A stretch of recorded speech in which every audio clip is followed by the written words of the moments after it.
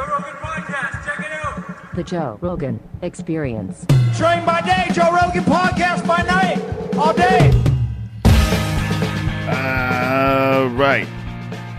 I can't tell you how many times on this podcast we've talked about growing your own food, about how great it would be if people figured out a way to utilize like empty spaces in neighborhoods or a lot on a block and put in a garden, and then boom, somebody sent me a link to your TED Talk. Right. And I said, Ron Finley is on it.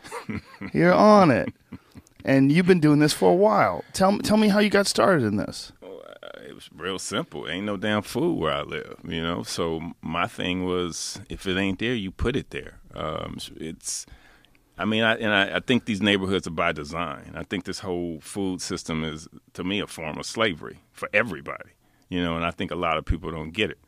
You know, they want to control your life, and if you control the food, you control the world. Do you think it's by design where someone set out and said, okay, we want to take these people and we want to keep them impoverished, we want to keep them ignorant, and we want to keep them in this cycle of crime and poverty with no escape? Or do you think it's convenient for them to ignore it because they don't get any benefit on trying to make it better? They do get a benefit. It's so much money being raped from these communities. It's not that they're poor. I mean, to me, it's all by design. It's too perfect of a storm not to be by design. The fact that you have, 4 corners, but you have 6 fast food restaurants. What these restaurants are not making no money? Bullshit. You know, it's like in the school system. Come on, I'm sure you've been in these schools, Joe. Yeah. You can't tell me that's not by design. You can't tell me the food they're eating in these schools from day one is not, it's garbage, you know? It's definitely garbage, but I always felt like it was more of an opportunistic thing than a by design thing. Like it's very fun to sit around and think about like the cabal of Illuminati that controls the world, and like to break that down and to get all the way down to urban neighborhoods and to think about it like it's by design that these neighborhoods are the way they are. But I always wonder how much of it is actually just people taking advantage of people who are in a situation where there's no other options, where they don't have anything better, until a guy like you comes along.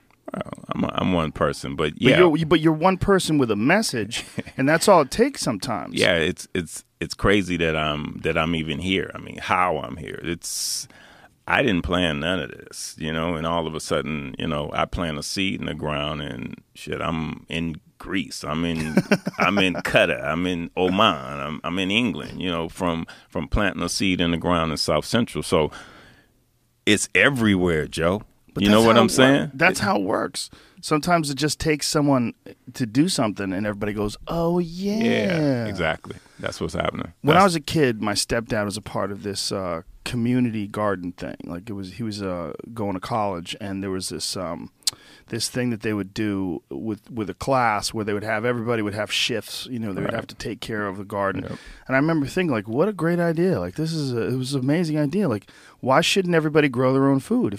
We have one lot, if there's 100 houses on a block, exactly. One lot is just gardens. You got everybody's food right there. Because if you do that, you're destroying a system. Come on. I mean, do you think that's what it is? Come on, dude. They just can't Why is it illegal to plant food? Of course. That's where it gets weird. It ain't weird. The shit's by design, right. Joe. Come on. Tell me how illegal it is. But I'm saying weird in that, like, how are the laws written? Like, what is illegal? Well, now the laws in L.A. have been changed, you know, say thank you guys, to, you know, because of these nails in my hands, you know, from me being put up on the wall. But a lot of places it's still against the law. And why would it be against the law to grow food?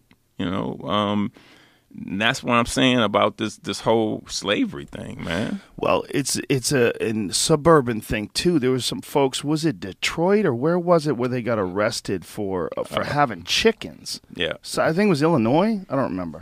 But these people just had a normal like backyard chicken coop. Where is it? Michigan. Yeah. And they got arrested. They went to fucking jail for having chickens. Well, when I first put my garden in on my parkway, I mean, I literally got a warrant. This is the time you saw is not the first time. That's the second time. because I guess I'm kind of thick, like the Italians say, he don't get it. But yeah, no, I got it. I had to go to court, twice to make sure, to get it out. Take this out. You can only have this. And some guy says you can keep the trees. I kept the trees, and somebody came back. You're getting cited for the trees. I said take everything out.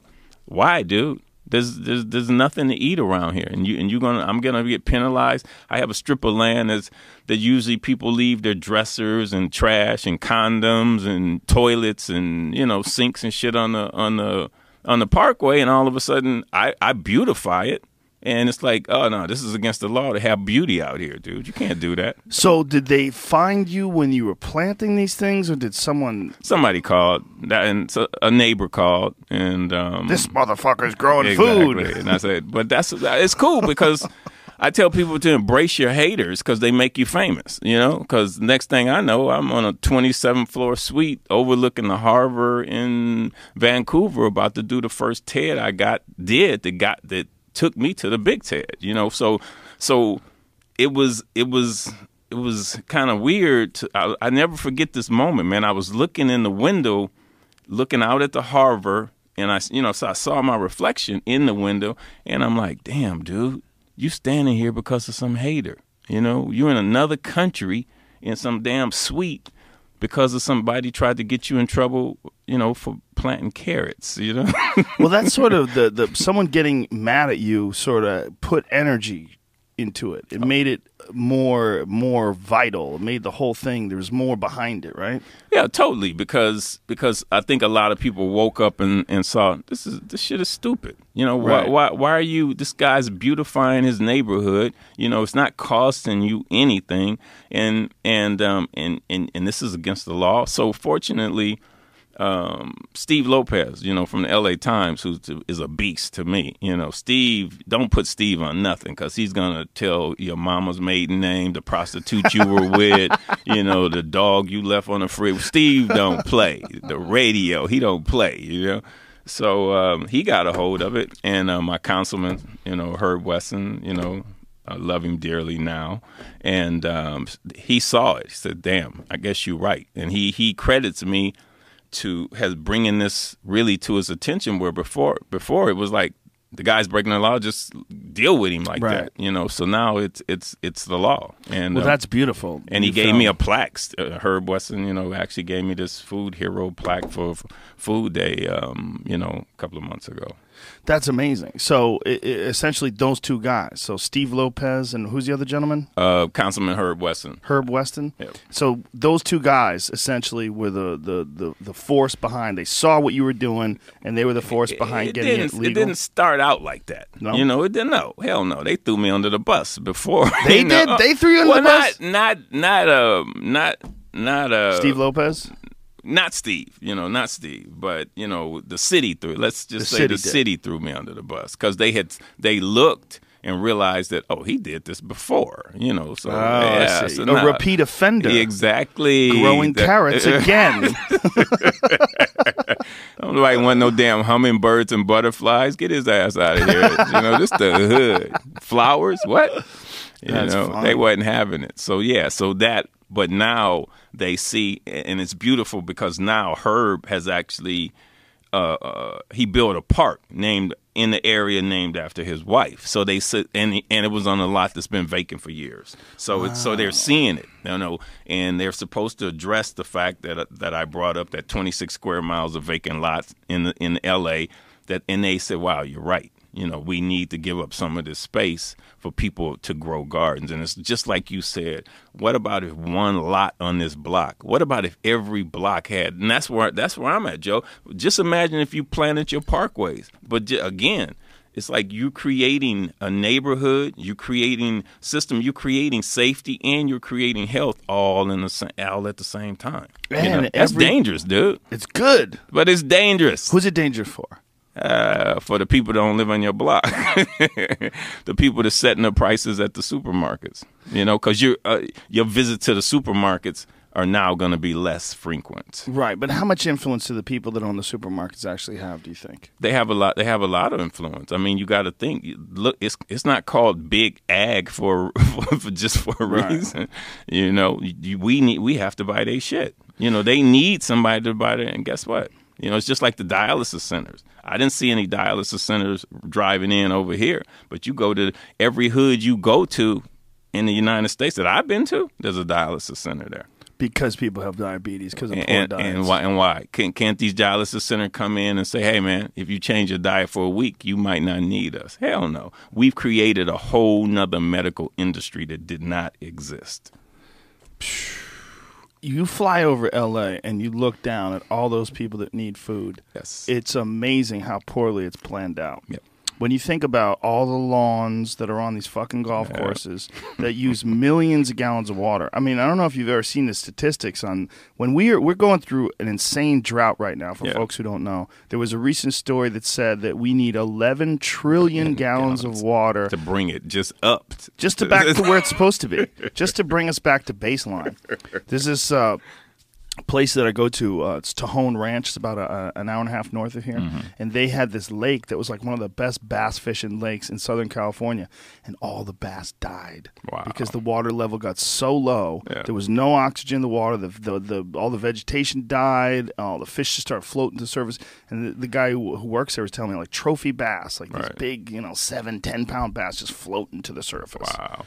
And what I see is this is not new, Joe. They knew this. They knew that what kind of climate we have, and all of a sudden we're at critical mass, and now all of a sudden they say, let's do something about the water. No, dude, you should have did something about the water 30 years ago. You knew it was a problem. You know where we live. So why aren't we collecting water off the roof of every damn house in this city, man?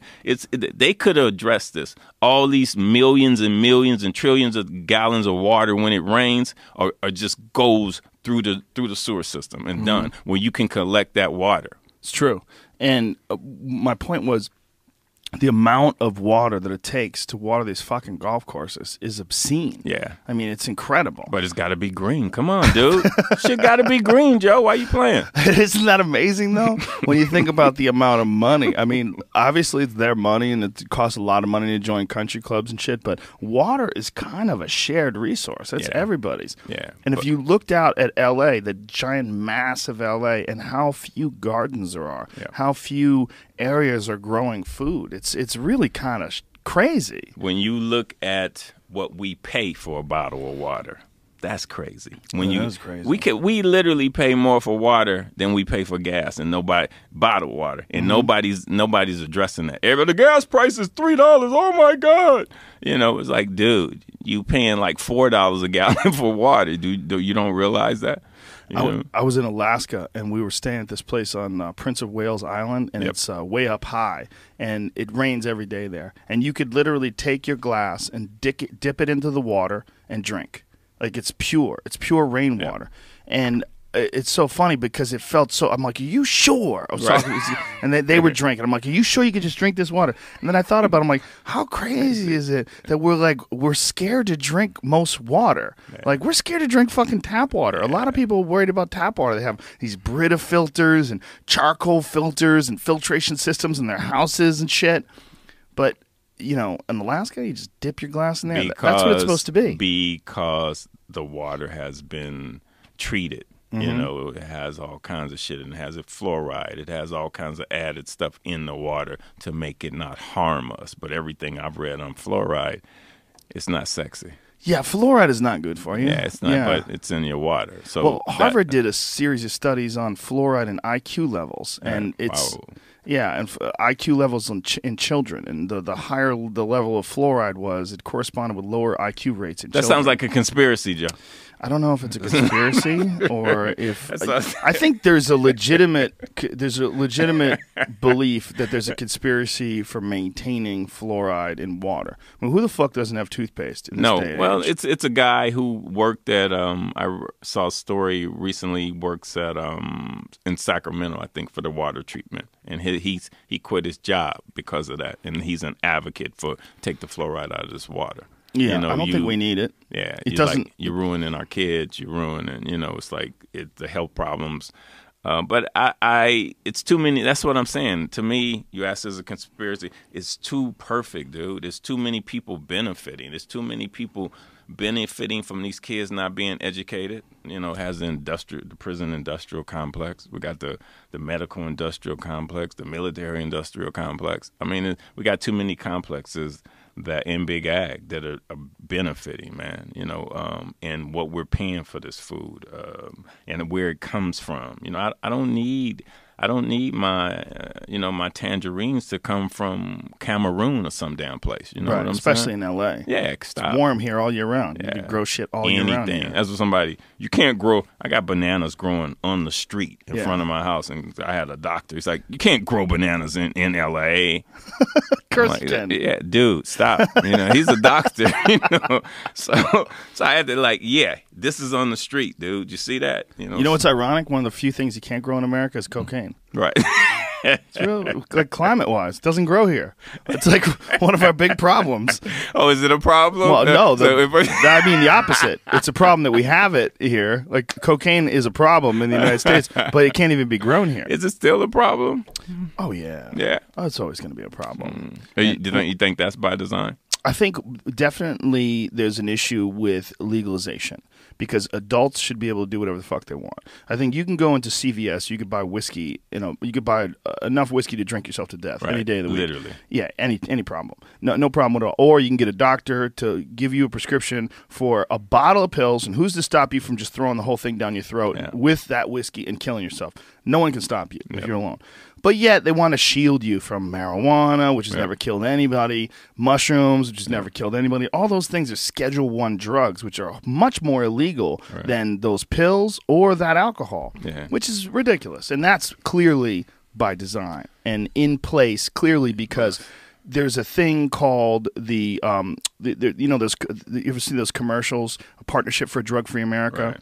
They got millions of dollars from alcohol, tobacco, and pharmaceutical companies, which is hilarious. It's hilarious that drugs are spending money to keep other drugs that are less harmful illegal. And I did a joke about it. I said it's like hookers doing commercials against strippers. It really is. Well, stripper is the gateway drug, and they are. But that's a conspiracy for sure. I mean, they actively conspire to keep marijuana and other drugs that aren't as dangerous. Well, my whole thing is, how did the drugs get here? I mean, come on. It's too many. It's too much. The weight is way too much for this drugs to just all of a sudden find a place where they find them, man. This is... Stop. That whole Ollie North, thing. Freeway Rick Ross. Yeah. I've had him on the podcast a couple times. And he told a story about how he brought the drugs in through the help of the CIA. You can't say anything? No, I can, but I'll tell you later. Okay, later it is. And I can't tell you. Sorry, folks. Yeah, but there's obviously a lot of issues with people trying to protect the money that they make. Yeah, and it against the greater good of mankind, and that's what you believe is going on with urban farming and the reason why these cities are set up the way they are. Well, you see it. I mean, you see it. It's just like I said. You go from one place to the next place to the next place, and it's like, and you realize, oh shit, this is by design. It can't. It just can't. Why is this the same as it is in Houston, as it is in Philadelphia, as it is in Louisiana? It's come on. It's totally. And there's no money. That the whole no money thing. It's bullshit. If there was no money there, the corporations that are there, the medical corporations that are there, wouldn't be there. And they putting people on these drugs, and you will take this for the rest of your fucking life. And there's a lot of money in those drugs. Come on, stop. A lot of money in those drugs. Yeah, I tell people you don't need drugs. You need a garden. It's true. In a lot of ways, it's true. That's a thing about nutrition when it comes to doctors, that very few doctors have a long or prolonged education on nutrition. Wow. They know very little. I know. It's shocking. It's a trip that you bringing that up. It's Yeah. like I talked to doctors. We had maybe a week. Yeah, you know, 8 hours of instruction. I think nutrition, which is what you put in your body to make you healthy, and you've only had a few hours in class on that. It's like, well, this is the way I try to tell people to look at it when they're skeptical. The only thing that you take into your body to help your body recover and grow is food. That's it. There's nothing else that goes in there that makes your body. Water. The health, except water. Yeah. The health of your body is directly related to the nutrients you take in. Yes. If you have less nutrients, like the reason why, if your body doesn't have enough calcium, it'll start pulling it out of your bones, and you'll get osteoporosis. There's all sorts of ailments. Selenium, a lack of selenium has been directly related to strokes. There's all sorts of essential minerals, trace minerals that a lot of times people are not even getting from the food that they buy in stores. Yep. And all of these things are necessary to have a complete, healthy, balanced body. Right. And if you don't have those things, your body starts going haywire. And that's where diabetes comes in. That's where all sorts of diseases come in. All sorts of cancers are directly related to nutritional deficiencies. All of that can be avoided, at least to a certain extent, by healthy foods. It is, but I mean, and then you ask, is it by design? Of course, you got a kid in elementary school, and they start from day one eating shit. You know what I'm saying? And then throughout their life, they eating shit. Now you've compromised their bodies, you compromised their brains, and their DNA has changed because of this food. Food is supposed to be alive. You know, and when you grow it, I think that's what that's why I say if kids grow kale, they eat kale because they see the connection. They see I planted this little bitty ass seed, and now I have this, and I can eat it. So there's a connection there. There's a connection. Soil is alive, dude, and people don't realize that. People don't realize, oh, that's dirt. No, that's dirt, but this is soil. And this shit is having sex 24 hours a day. There's shit happening in this soil. It's the same thing with water. We think water is an organism that's alive, but we don't look at it like that. And I always do, a lot of times when I do talks, I ask people, say, what's the most important thing to your life? And they're like, oh, my husband, my dog, my baby mama. And then no one ever says, like, Joe, what's the most important thing to your life? The most important? The most important out of everything. Health. No, air. Air is the most important thing to your fucking life. But if you don't have any food, you got plenty of air, you starve to death. You should know. Mr. MMA, you should know, okay? Somebody put important. your ass in a chokehold and that's got actually blood. Right? It cuts the blood off from your brain. Which... That's what a chokehold does. A lot of people think it's cutting the air off. It's actually you can hold your breath for a long time. If I choke you, you're going out pretty quick. You get choked out in like 2 or 3 seconds. It's pretty interesting.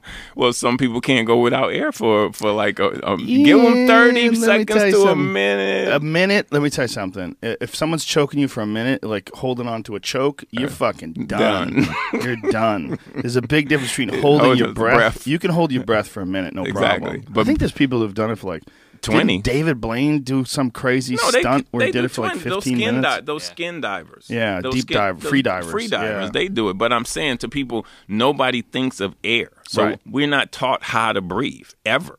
You know, unless you go to some yoga class or something, you know them, you realize. So everybody takes air for granted to me. Right. You know, they never bring it up. It's like, damn, without air.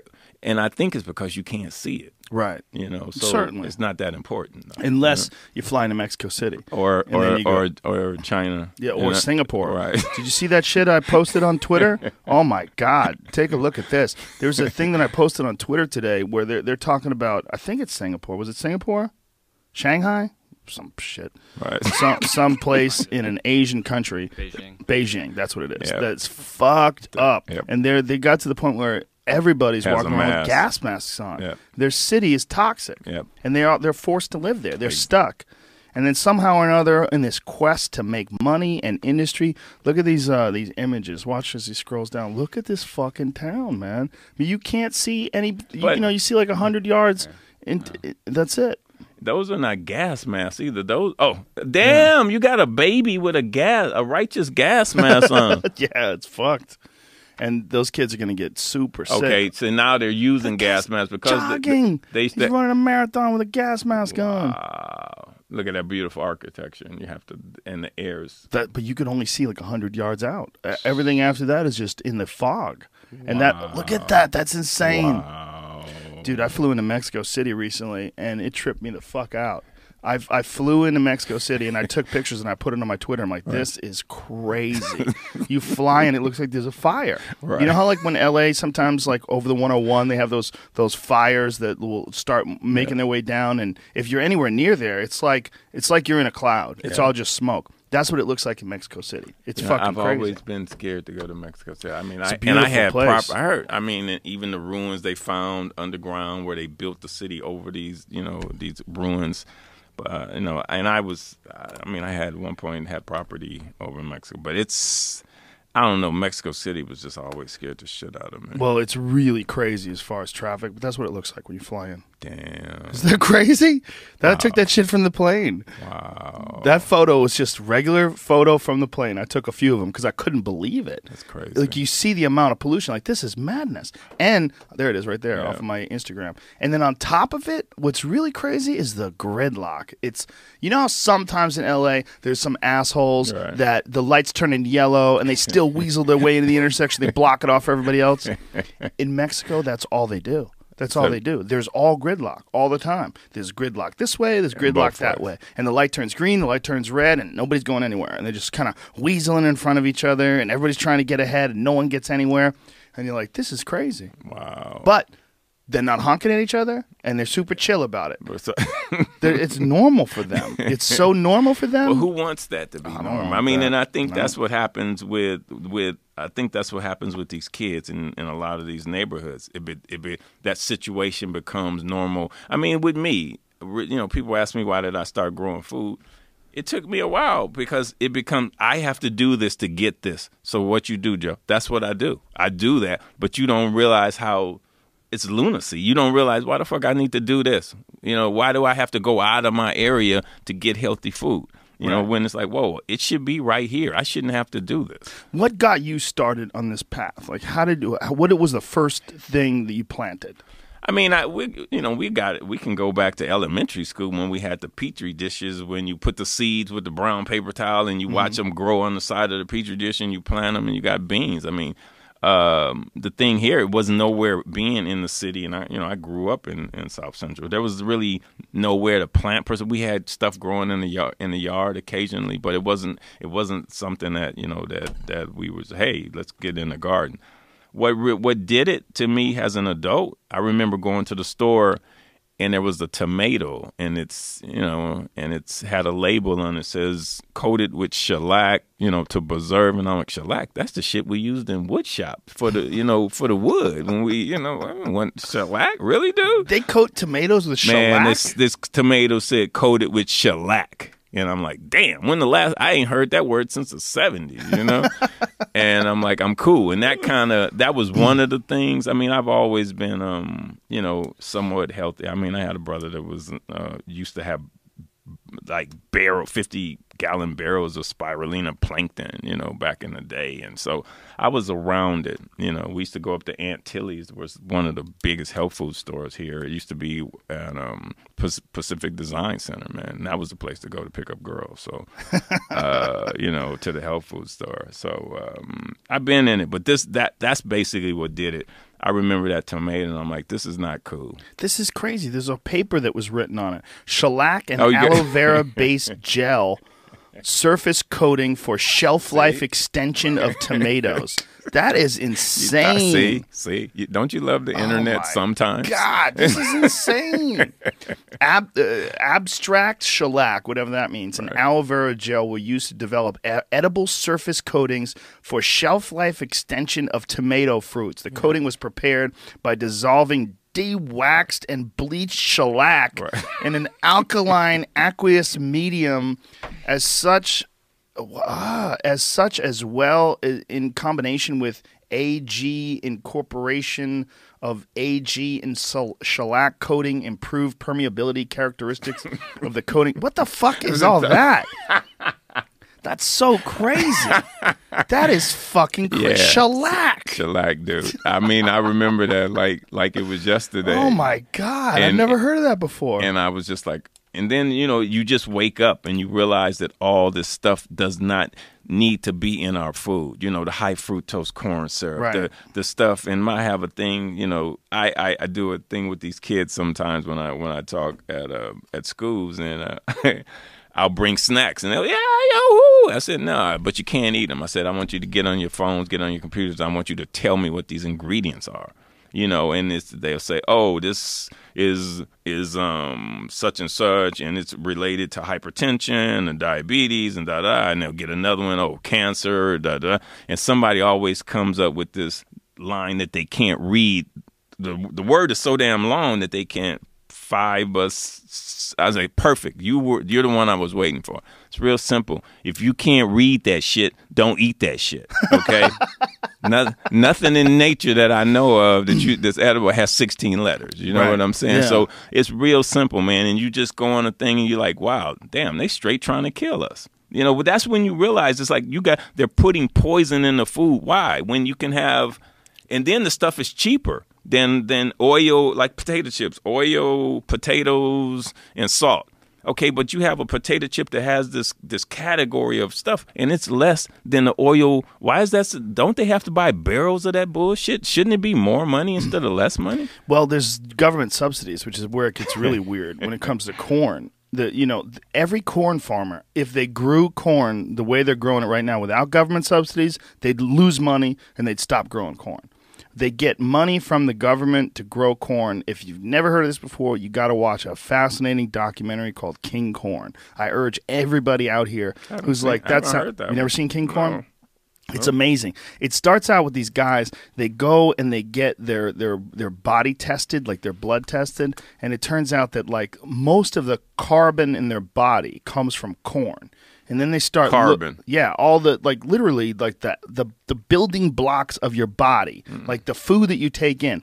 And I just tweeted something earlier today from my friend Lee Camp, who's a stand-up comedian who's also an activist. And one of the things that he tweeted today was about how 2 out of 3 3 out of 4 items in the grocery store contain corn. Yep. That's fucking crazy. No, genetically modified corn.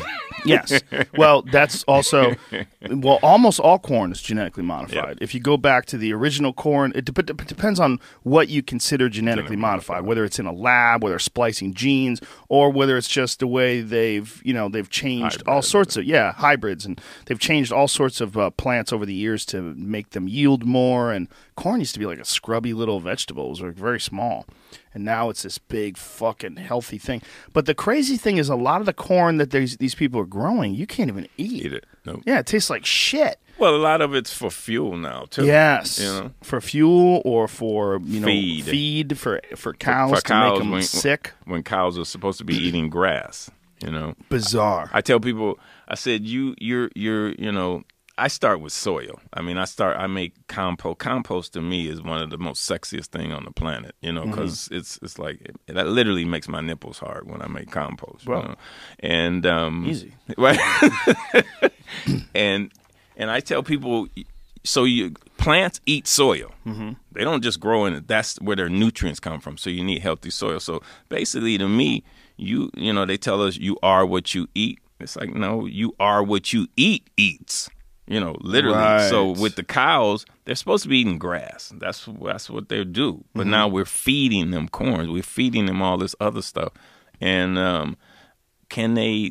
are they digesting this the way that they were meant to digest this? No, you're eating animals that have been fucked with, and that's why they're so fat. Yeah. The thing about the difference between wild game and like a cow that you buy from a grocery store is that the cows have these layers of fat, which makes it delicious when you cook them because it's all juicy and fat. But easy. But it's not really very good for you. It's just all that extra fat is it's unnecessary. Right. And grass-fed beef, I think, tastes better. I mean, I buy grass-fed beef. Yeah.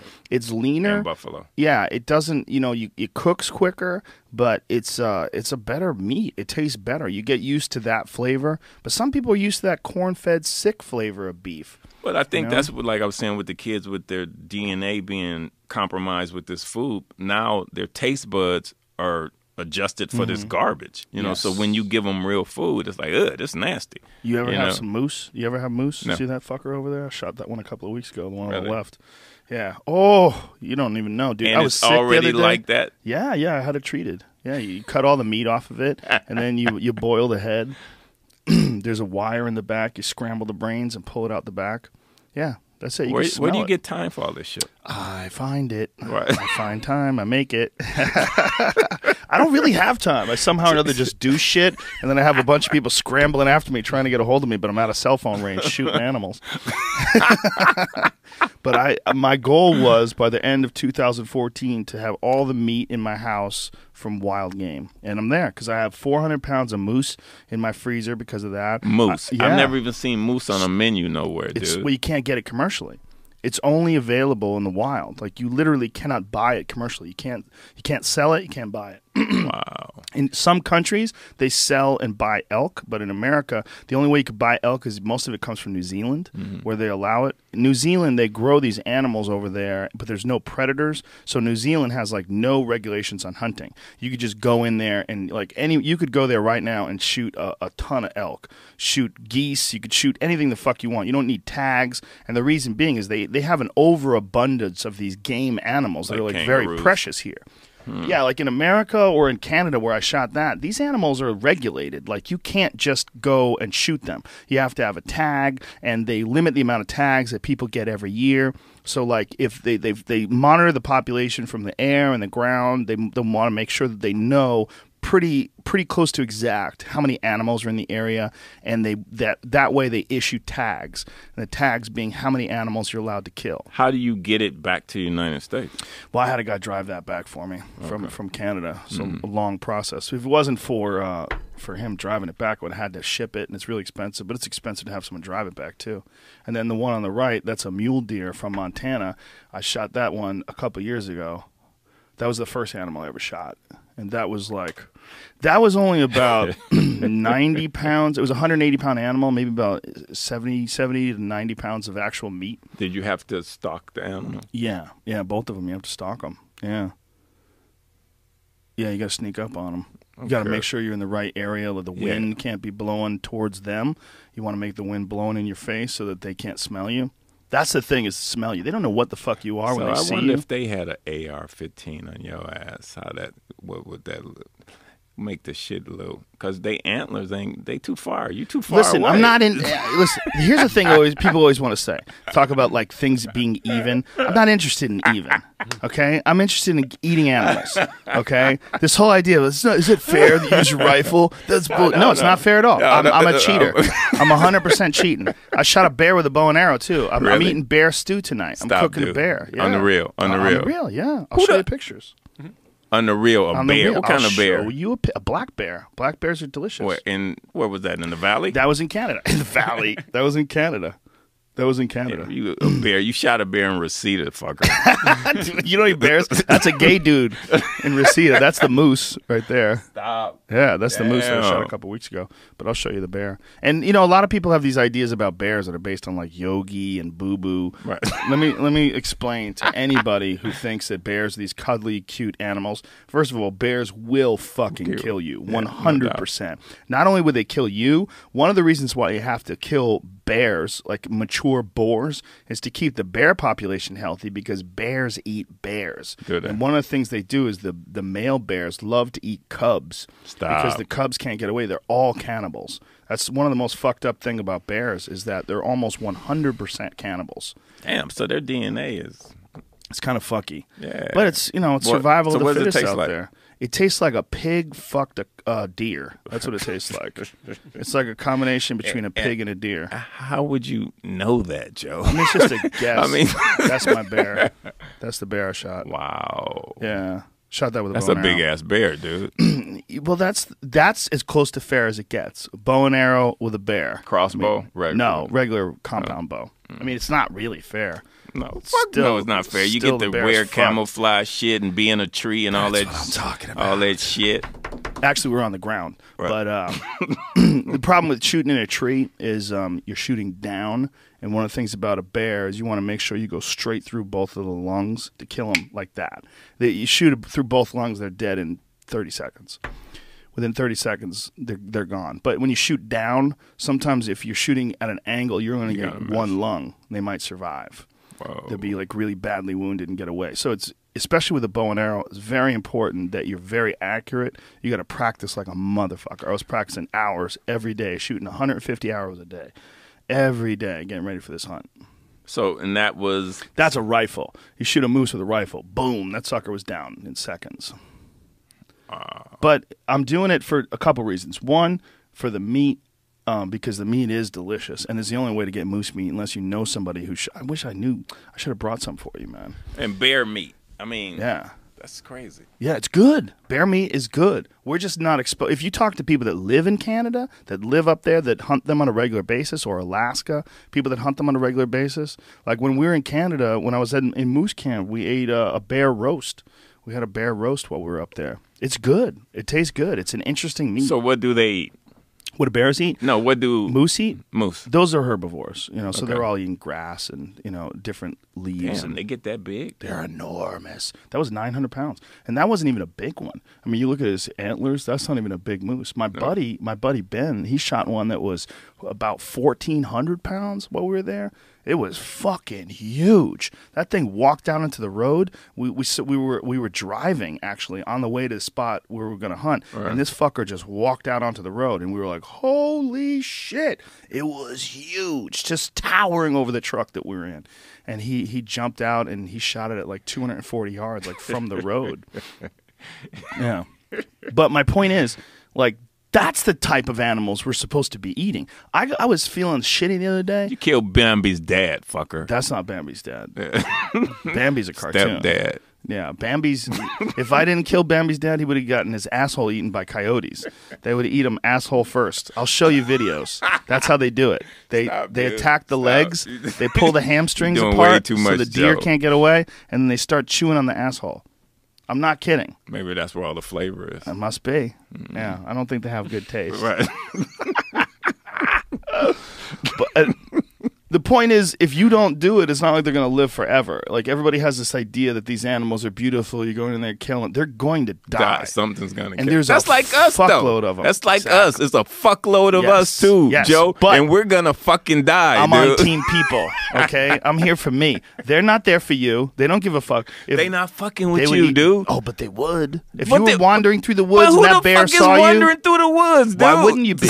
Why should they be allowed to wander through the Oh. woods and you can't? Oh, my God. Team people. Wait, Team people, Ron. Okay? I'm not on Team Bear. Bears don't give a fuck about you. Yeah, but And they're delicious. But you in their territory, No, it's mine roaming now. around. No, you no, fucking, my oh, now you territory. this hippie motherfucker. No, it's that not their just wanna territory. run It's around. mine. It's mine. You know why? Because I'm a human. Oh, see. Yeah, Oh, my God. it's if I have a tag and it's legal and the humans have deemed that the numbers need to be dropped, that's legal, Humans have and deemed. that's my territory. If I'm out there with the right, that's how you have to think if you want to bring back that meat. Or are you a vegetarian? By no stretch of the There you go. imagination. So what are you doing? You're getting food from a supermarket hitman. That's what you're doing. You're getting some no, I some mean my weird. shit, no, my shit is I get my shit from some guys that raise it. Oh, do you know if the guys? Yeah, personally. Okay, so you have a fuck relationship yeah. with farmers. Yeah, They grow no doubt. grass-fed meat. No doubt. So you eat all healthy stuff. Try to. Yeah. Yeah. No, That's the most healthy, though. yeah, That's the the shit. most the game. But I was telling you, I wasn't feeling good the other day. I was feeling kind of run down. I cooked myself a moose steak, and when you eat it, you're like, "Whoa!" so do you It's butcher? just You filled. do you butcher the Oh shit yeah, too? So photos. I'll show you. I got proof. I saw this woman, man. She posted some pictures on Facebook where she laid out cable and they brought a deer or something in, and right there on the table, and they chopped it Yeah. up and made deer steaks and shit. Yeah, that's how you do it. Yeah, it takes a long time, but that's how you do it. Okay, And so when where you do do you that- get classes to do this shit, man? Well, I got super lucky, and then I learned from some hunters. You know, I learned from some really experienced guys. My friend Steve Ranella was the first one to take me out hunting. That's where I got that mule deer, and he has a TV show that's on the Outdoor Network called Meat Eater. And what you do is, you know, you essentially do what people have done for thousands of years. You take the skin off and you cut it into meal-sized portions. I mean, that's what it's all about. do you guys use the skin? You can, No, some do people you do. guys use the skin, Joe? No, I didn't use the skin. yeah. No. I mean, you can, but I don't have any use for it, really. But if you leave it in the woods, it gets eaten. I mean, it's not like it goes to waste. Animals eat it. I mean, there'll be rodents and all sorts of animals that eat it. I mean, it's a part of anything you leave behind, it becomes a part of the ecosystem. No doubt. Like the idea that it goes to waste. We decompose. Yeah, it doesn't. We turn to compost. Yes. Everything. That's why it's like everything turns to compost. But Everything. It doesn't even just turn to compost. Animals eat it. Like Right. if you leave behind the bones, wolves will come and pick the bones apart. Coyotes will come. The cycle is enormous. I mean, the cycle of life is enormous. So like, I would prefer if I could use every part of the animal. Like the bear, I have the rug that's coming to me, the bearskin rug. I'll use that in my house, But if you leave stuff behind, it's not going to waste. Animals are going to eat it. It's all a part of this continuous cycle. No doubt. My The point being, circle. those animals are as healthy as you're ever going to get. I mean, there's no antibiotics, no human intervention whatsoever. They are as close to nature as possible. The problem is, with 300 million Americans, there's not enough game animals for everybody to just be out. But that doesn't stop you or me or anybody else who really wants to do it. If you really want to put in the effort, you can acquire your own meat. I've seen these guys that's how they, like with the buffalo, they literally have a truck that they take Yes. on right there where they kill. As soon as they kill the buffalo, it's boom, Yeah. it's done. And you're dealing with a buffalo. You're dealing with a 2,000+ pound animal. That's more than 1,000 pounds of just meat. Right. It's incredible. Right. I mean, and buffalo is delicious. Yeah. The problem with buffalo is very little buffalo is wild. Most of it is like there's some buffalo ranches in California actually where you can go and hunt, in quotes, a buffalo. Right. But you're hunting in a high fence operation where they have like, a couple thousand acres and these animals live just permanently inside these fences. Right. And you just go seek them out and shoot them. I mean, it's more wild than a farm for sure, but it's not like really wild. In Still some cheating shit. May, in May, we're hunting buffalo, wild buffalo in Mexico. Really? Those are real buffalo. Those are buffalo that were actually introduced in the 1950s. They brought like 30 buffalo down there, and now they have a huge sustainable herd in Sonoma. So it's sustainable. Yeah, I mean there's a lot of them. There's a large population of buffalo, and Mexico, like the United States, has tags. Like they have limits. They tell you how many you can kill and when you can. And when the populations drop, they reduce the tags, and then you have to enter into a draw. That's how it's done in most parts of the country. Like there's places in the country where like elk, especially, very difficult to get a tag in certain places. You put in, you might not get one for 4 or 5 years. So we are now, since the natural predators, what would have been, are no longer there. So we're taking their place. Well, there are definitely still natural predators. Almost everywhere where these kind of large game animals, there's mountain lions and wolves, especially in Canada. Canada, they have so many wolves in Canada that where I was in BC, they have no limit to the amount of wolves you can kill. They want you to kill wolves. We got a because lot they've of got wolves here. They call it thousands. Hollywood. They're more like coyotes. Really? Or jackals. But the point being that I have a garden in my house. We have chickens. My wife and I, we have 24 chickens. We get all our eggs from these chickens, so we get fresh eggs. You get blue and green eggs. Yeah, and shit. they're blue and green and brown, and they look different, man. When you crack those eggs, it's a color. dark orange yolk. It should be glowing. Yeah, and it's so healthy for you. Yeah. Because my chickens are wandering. We feed them. We feed them some table scraps like vegetables, and we'll actually feed them like some fish or some leftover beef or game meat or something like that. But they also wander around the yard. So they're constantly eating grass.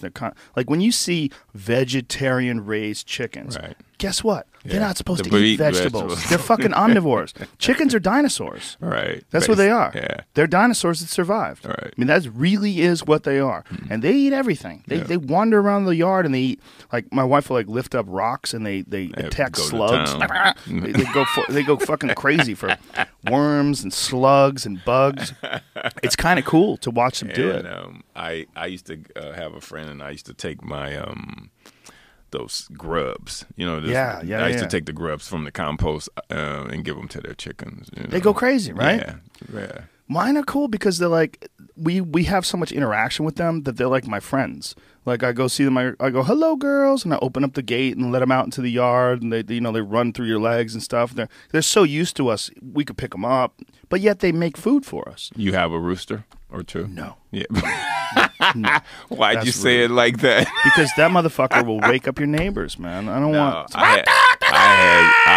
I opened a gate once. People had this rooster, man. The chickens were in there, and the rooster, I didn't even. He was like 6 feet in the air, claws done, like coming at me, dude. Yeah, dude. I'm like, I'm cool on the testosterone, rooster. Motherfucker. No, right? Even in chickens, testosterone is a hell of a drug. You know, well, it's the reason why the buildings are so tall, and the fences are so high, and the guns are so strong. It's all testosterone. If it was only women on the planet, there'd just be some fucking arguments, and a few hair pulling matches. Exactly. That's about it. But testosterone is what's up.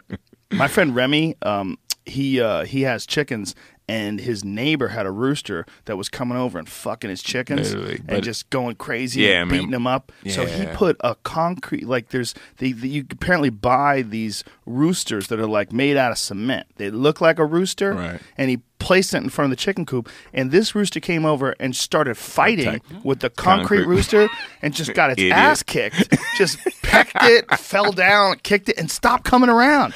We need that on tape. Yeah, exactly, right? He's like, that rooster fucked me up. I didn't even try.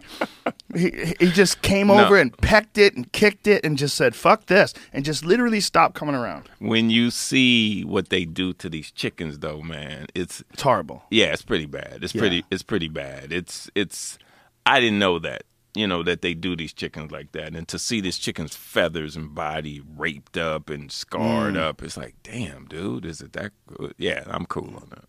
Yeah, when you buy chickens that have been factory farmed, too, it's illegal in a lot of places to film the conditions. Right. Like they've made laws against exposing how inhumane it is to raise chickens like that, which is, what kind of a fucking law could you have that would prevent you from exposing something that most people think should be illegal? Yeah. Like, can you imagine that? No. Well, I mean, we need those chicken sandwiches at these fast food restaurants, man, It's crazy. It's really crazy. And we need them quick. So, I mean, when you think of the numbers, I remember, like, the guy that runs the food at LA Unified, he tells me, Ron, I've already served 300 and something thousand meals. This breakfast is this morning, and you think, God damn, I've had such and 100,000 chicken lunches, and you're like, and you think that's just a school. Yeah. What about everybody else? It's right. I don't know how we're going to do that. But I think it's a numbers issue, right? Yeah, it is. But, we have this, we can't feed everybody. We don't have enough food to feed everybody. No, you guys waste. They say it's up to 50% of the food now that's to produce. They say it's 50% of the food is going back to waste, man. So my whole thing is like, I don't need you to feed me, dude. And I guess you on the same tip. It's like, I got my bow and arrow, and I got my AR, and I'm cool. I'll feed and I got my chickens. Yeah, if you could feed yourself, it would be ideal. The problem is a lot of people that live in apartments they don't have the land, they don't have the space. And that's where, like, your idea of using the medians and using empty lots, like, God, there's got to be enough room on every block. And it should be mandated. I mean, if you look at LA, you look at the grid of LA, if it's set up the way it's set up and it should be engineered to have these spaces in it. And if it was engineered to have these spaces, one on every block, it wouldn't look much different than the way it looks now, but it would supply food to everybody that lives on those blocks. Yeah, I mean, it's perfect. I don't know why. That's what I'm saying, and that's why they have to know this. Do you think it? But who are they? When you say they have to know this, do you think that they're taking advantage of the situation as it exists now, or do you think they actively engineered it? Because this situation has been there for a long fucking time now. So the people that are in power right now, or they've stepped into power after it was already in place. Yeah, but if everybody start growing their food, think of the system that you attack and eliminate. Mm-hmm. they have these things called lobbyists and everything, man. They're gonna be up in an uproar, man. About That's that a real shit. problem, right? Yeah. These lobbyists are fucking creepers. They're creepers. They really are. I mean, that situation is very strange. That someone Who could came up spend- with that shit though? It's I don't know. Demon spawn. It's just fucked. There's a lot of things. Special interest groups. The fact that the Supreme Court made it so corporations can donate money like an individual as much as they want. Yeah. Which is just fucked. And then you have people that are paid to say that this shit is healthy, and and that's what's crazy. And it's like, how do you sleep? You know, like these companies that have. I'm like, do you guys eat this shit that you produce, or have you drank the Kool-Aid? And, Exactly. I Even fucking Dr. Oz was on TV talking about miracle diet pills or miracle cures for. and that Dr. got brought in Oz front of is my Congress. dog too, man. Is he? He Not mine. He's cool. Not you know, I mean, it's cool peeps, but I don't know what the hell that was about. I mean, the same thing with what's the one? I'll tell you exactly what it was about. Dr. Oz was thinking about that new Mercedes S550. Ooh, God, it would look with good the driving 20, around with the in that. 24s. Nobody drives the 24s anymore. There's potholes. They destroy your wheels. Everybody gave up on rims. Right? Remember when Spinners was the tipping point. It's like people had nice rims and then the Spinners, and everybody went, what the fuck are we doing? Okay, yeah, let's And then they stopped. shut this shit down. It's just time to shut this It shit went down. too far, and then we had to bring it back. And now everybody has stock rims. You know, Dr. Oz is not interested in no 24s. His standard 19-inch wheels are fine. He just wants to just drive around and just listen to music on his nice Mercedes, thinking about those diet pills, making him all that money. Well, I mean, what's his name? What was Dr. Phil had a problem some years back, you know, With what? With the same kind of product kind of thing, Same thing. endorsing that shit. All you know? Oprah's bitches. They'll never get in trouble. Oprah should be president, man. I'm That's telling you. fucked up. Everybody wants a woman president. Why not Oprah? No, I think Michelle should be president. Obama's wife? Yes. Yeah. Really? Yeah. Why is that? Why do you think I don't that? know. She's sexy, and she just seems That like doesn't help. She just seems like a beast, man. She just seemed like she know what time it is. I don't know. Well, you know? it wouldn't be a bad thing for a woman to be president because I think women are much Well, less likely to go to war. Back up. But the first person they were trying to get in there. Elizabeth Warren or Hillary Clinton? No, the chick that can see Sarah Palin? can see Russia from her front porch, you know, or some See, shit. that was just a ploy to get scared white people to vote for McCain. That's all that was. That was like, But they people loved think- her. What are you talking they about? liked, Joe like, her style, gumption. dude. They loved her. They liked the concept of her, but once it was exposed what she really is, then they didn't like her. That's why it didn't work. They found out she's a fucking moron. When Katie Couric was interviewing her, like, Oh, my what God. books do you read? Wait. What magazines do you read? What newspapers do you read? Well, you know, all kinds. You know. That fucking bitch doesn't read. She doesn't read shit. You're so wrong. She doesn't dude. read her own emails. It's true. She's a fucking No, moron. That interview, it Yeah. was like, ooh. Yeah. You realize. And they lampooned the shit out of her on Saturday Night Live. Yeah, they did. Yeah. That was bad, dude. Well, it was great. I mean, that's what made what's her name? What's the funny woman that did her on Saturday Night Live? That made her famous. Oh, Tina Fey. Tina Fey. That's what made her famous. Tina's kind of essentially. Tina's kind of You like that? Yeah.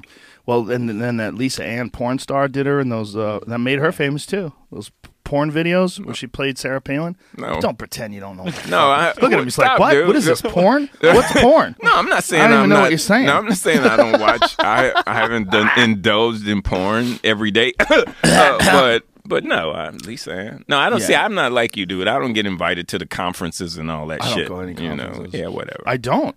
I don't go to anything. This is what I go to. I go to UFC fights and I shoot comedy fucking stores. And then I go to the Bambi's woods. daddy. Oh, what the Bambi and Yogi and Boo Boo and Hey, Boo Boo. Bullwinkle. That's Bullwinkle's Boo Boo. kid right there. I shot him right in the dick. I'm gonna eat a Bullwinkle burger later tonight.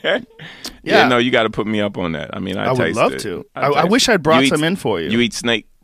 I have eaten snake. Yeah, it's weird. It's very lean, you know, but it's very good for you. You know what's really, really good for you is alligator. I've only had it at like a restaurant where it was like frozen and thawed out and it wasn't that good. But apparently, according to the people that like actually hunt alligators, when they do the protein analysis on the meat, it's like twice as much protein as beef. Well, I mean, incredibly you good can for get it in Louisiana. Well, they have so many alligators now. Yeah. Those stupid alligator shows, those swamp people, those fucking redneck hillbillies wandering around shooting these alligators. They shoot 500 of them a season. They're allowed to shoot 500 alligators a season. That's how many there are. I mean, they're infested. So what is a season, though? Is that I don't know. a year? Is that 6 months? It's usually a couple of months. Usually a couple months. Well, it depends on the animal. No, I think I've had a gator.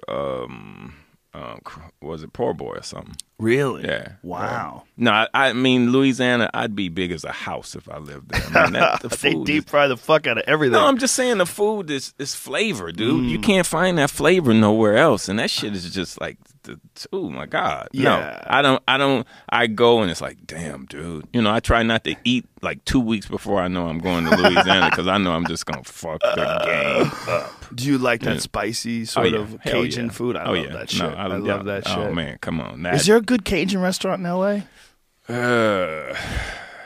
Not like Louisiana. I haven't found nothing that's like Louisiana. That real gumbo. I mean, even when you go to House of Blues, in Louisiana, it's a whole nother game. And I remember seeing Dan Aykroyd once here in at the House of Blues in Hollywood. You know, and I was in Louisiana and I think ate a House of Blues 3 times. You know, so I'm like, wow, damn, it's that good. The food was the bomb, and I told Aykroyd, I said, man, this food, man, y'all need the same food that he didn't take it too good. I said, y'all need the same food that they got the chef you got in Louisiana, man. And what did he say? He didn't take it too good. He get upset at you? His face kind of changed a little, Damn, but I was serious. I thought I was putting him up on game. He's a squirrely dude. Really? You ever hear him talk about UFOs? No.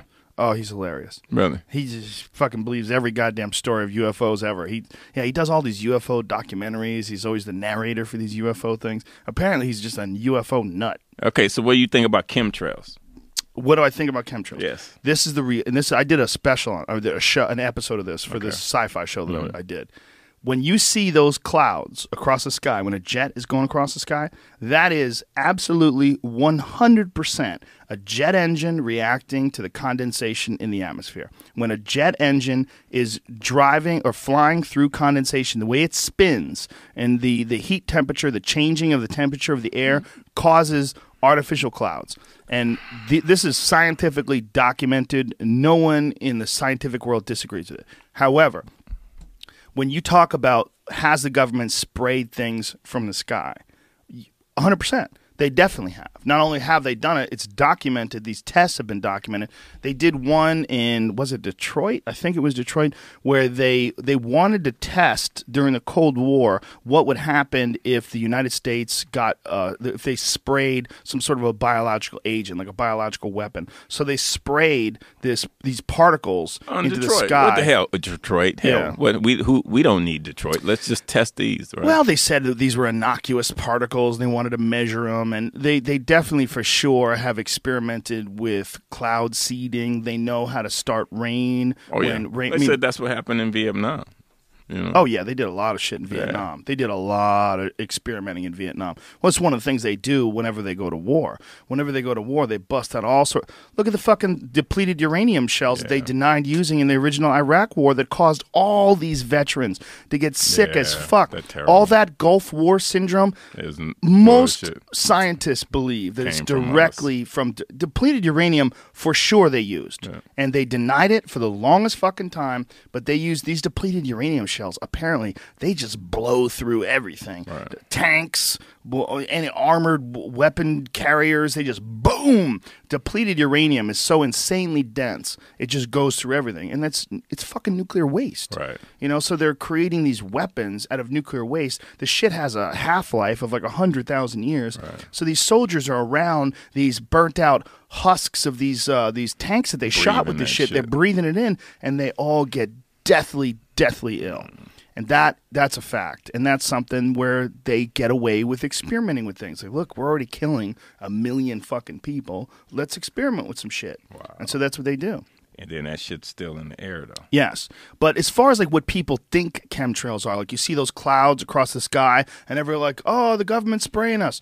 No, that is not what happens. And when you say that, the real problem is it throws everything else into question because it's so easily disproved. It makes it look like people are being kooks. Really? And then it makes everybody like, oh, the fucking sky is falling. Like, no, it's a fucking artificial cloud created by a jet engine. It's that simple. Why are they in grids, though? Because flight patterns are in grids.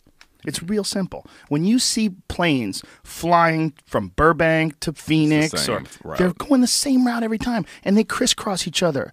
Everybody's looking for some crazy grand conspiracy when it comes to these chemtrails, but it is 100% jet engines interacting with condensation. We talk to scientists. We talk to people that believe and people that don't believe. People that believe in conspiracies and believe in chemtrails, and they're fucking loony. They're loony, man. They didn't do the work. And when you talk to them about the actual fact, like you show them like a real jet engine that is interacting with the condensation in the atmosphere and creating these artificial clouds, all of a sudden they don't want to believe that. Oh, the government made that video. No, the fucking Southwest.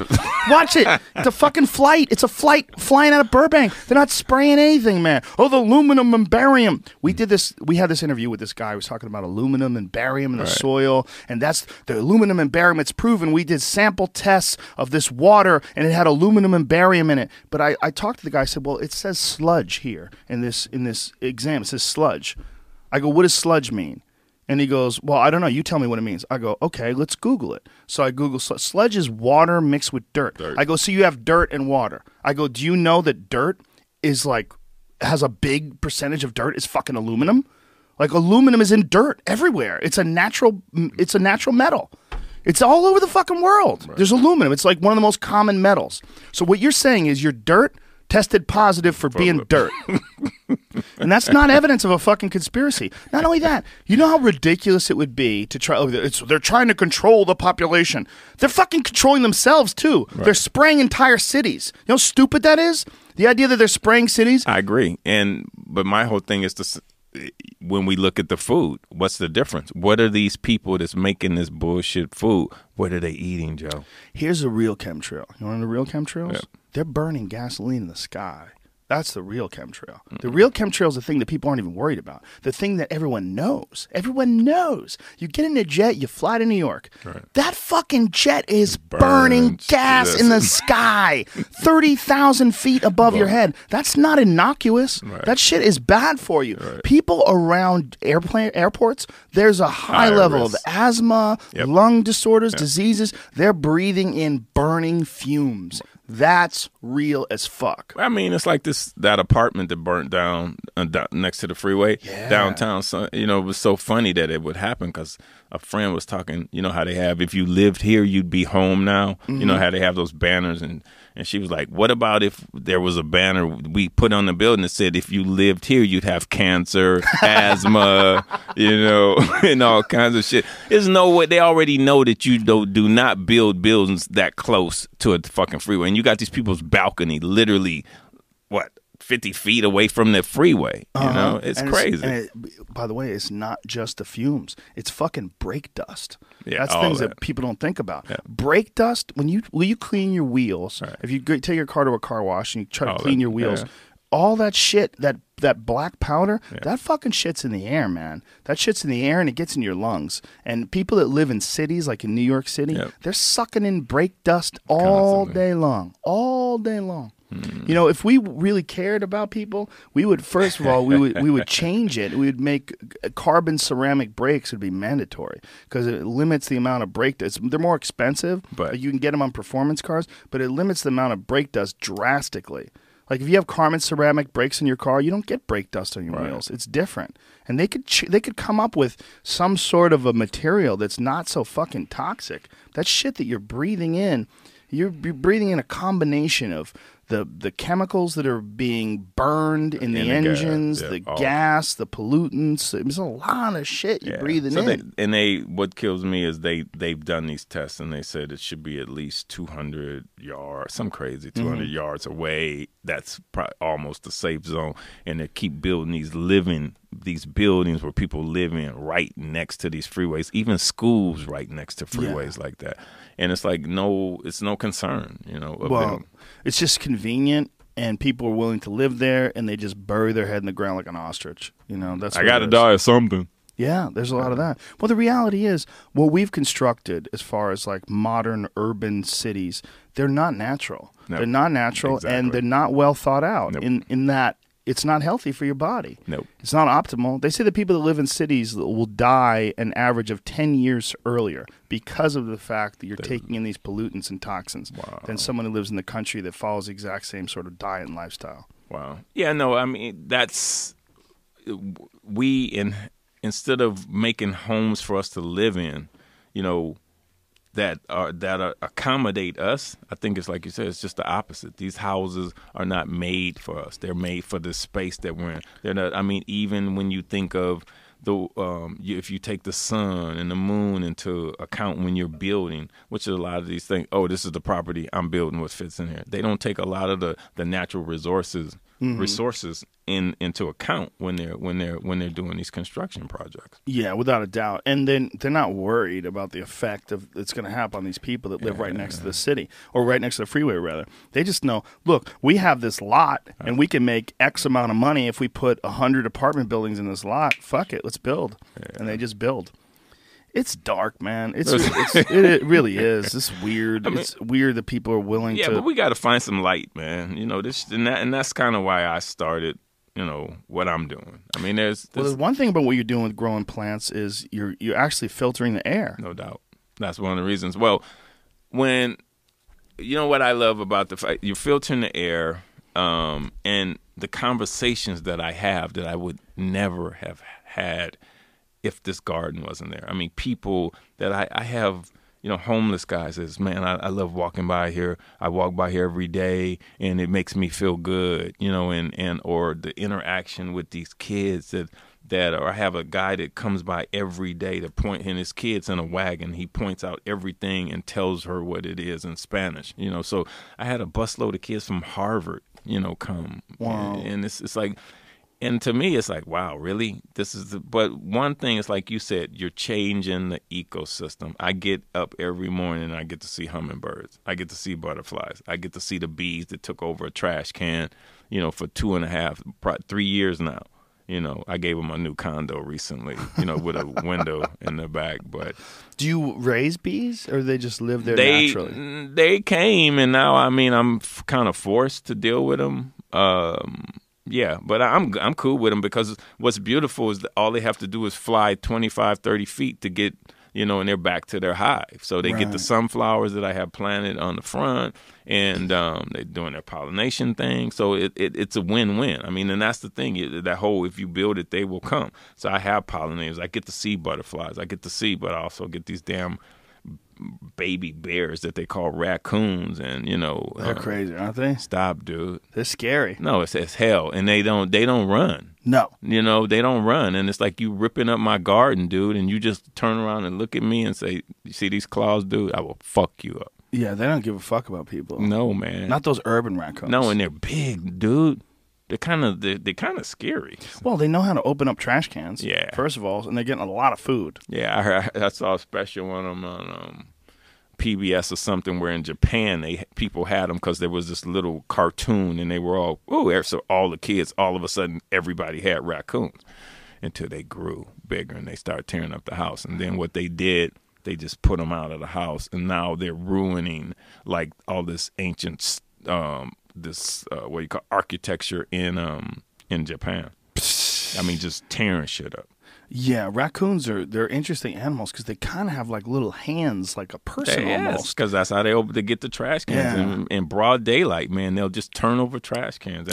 But I have raccoons, and then I mean, one day literally I'm leaving, going out. It's like 9, 10 o'clock. I walk out and I see this possum, on one side. I'm like, damn, And this possums are scary as hell to me. And then he disappears, and then I hear a rustle in a tree, and then there's this raccoon that's on the ground that's like trying to go into my flower beds. I'm like, what the hell is this? What is this? Alice in Wonderland? What the fuck is that? Just menagerie and shit, you know? So nah, I'm cool, man. I'm cool. But I can't, I love the interaction. You know, I love the people the conversations. I love, because I keep plants growing, and I give people, like, if they like something, I'm like, here, I keep seedlings, man. Here, grow your own. You want sunflower? You like my sunflowers? Here, take it. Grow your own. Would you ever want to live in a place that's like more of like a outdoor environment, like, more of a rural environment? Or do you like the fact that all this is happening in the city? In the city. Yes and no. I mean, and I think that's why a lot of people have, they have the stuff in parts of the valley, in Malibu and places like that, where you can kind of have that kind of thing. I mean, where they have these big ass properties where you do that, and you have to come down the hill, to go to the property. Grocery store or something. Yeah, exactly. I don't know. I mean, I like the city. But also, I mean, I used to camp and stuff. So, I mean, I appreciate that. I appreciate the fact, like, you brought me back when you talked about the water, because, the whole thing we learned is the snow runs down and then it hits all those rocks, and all the rocks are filtering the water, and that water is just crystal fresh, and it's clear because it's been filtered and filtered and filtered and filtered by nature. My whole thing is, all this waste and all this fucked up shit is because of us. All the waste is us. Mother Nature don't waste nothing. We do. And what's really crazy is human beings, if we'd have been around in this form for whatever, 100,000 years, the world's been around for 4-something billion years, but we've only been fucking it up for like 100. Right. I mean, it's kind of crazy. I mean, since the industrial era. So what, 150 years, whatever it is? That's nuts. And in that time, we fucked everything up. If you talk to like Japanese people that are into sushi, and like, oh my god, and that used to be able to pull like just so many tuna out of the ocean, and now it's hard. It's not the same anymore. The numbers have depleted drastically. I mean, all of it within our lifetime. These whales that are being beached, and people wonder why, and they see they open these whales, and it's like tons of plastic inside of them. Yeah, well, there's that kind a of lot shit. of birds that accidentally feed their young chicks. They feed them plastic. They don't know what a plastic is. They think it might be a fish or something, and they're trying to feed it to their chicks. And they find these dead chicks on some of these islands, and their stomachs filled with plastic. And these cigarette lighters, they never, ever, ever deteriorate. No, never. Nothing. Yeah. So it's like and it's like it's like the same thing with something as simple as leaves. It's a nuisance to us. We throw it away. We don't see that has a resource. That's soil, dude. That's rich ass soil if you put it. And I tell people, I say, who gardens in the forest? No damn body. So how the hell do we have 50-foot trees? Mother Nature laid the game plan down, and we just keep trying to change. No, go back to nature. Go back to the real shit. Why don't we emulate? Why don't we copy what she's doing? Have you ever gone to the rainforest in the Pacific Northwest? No.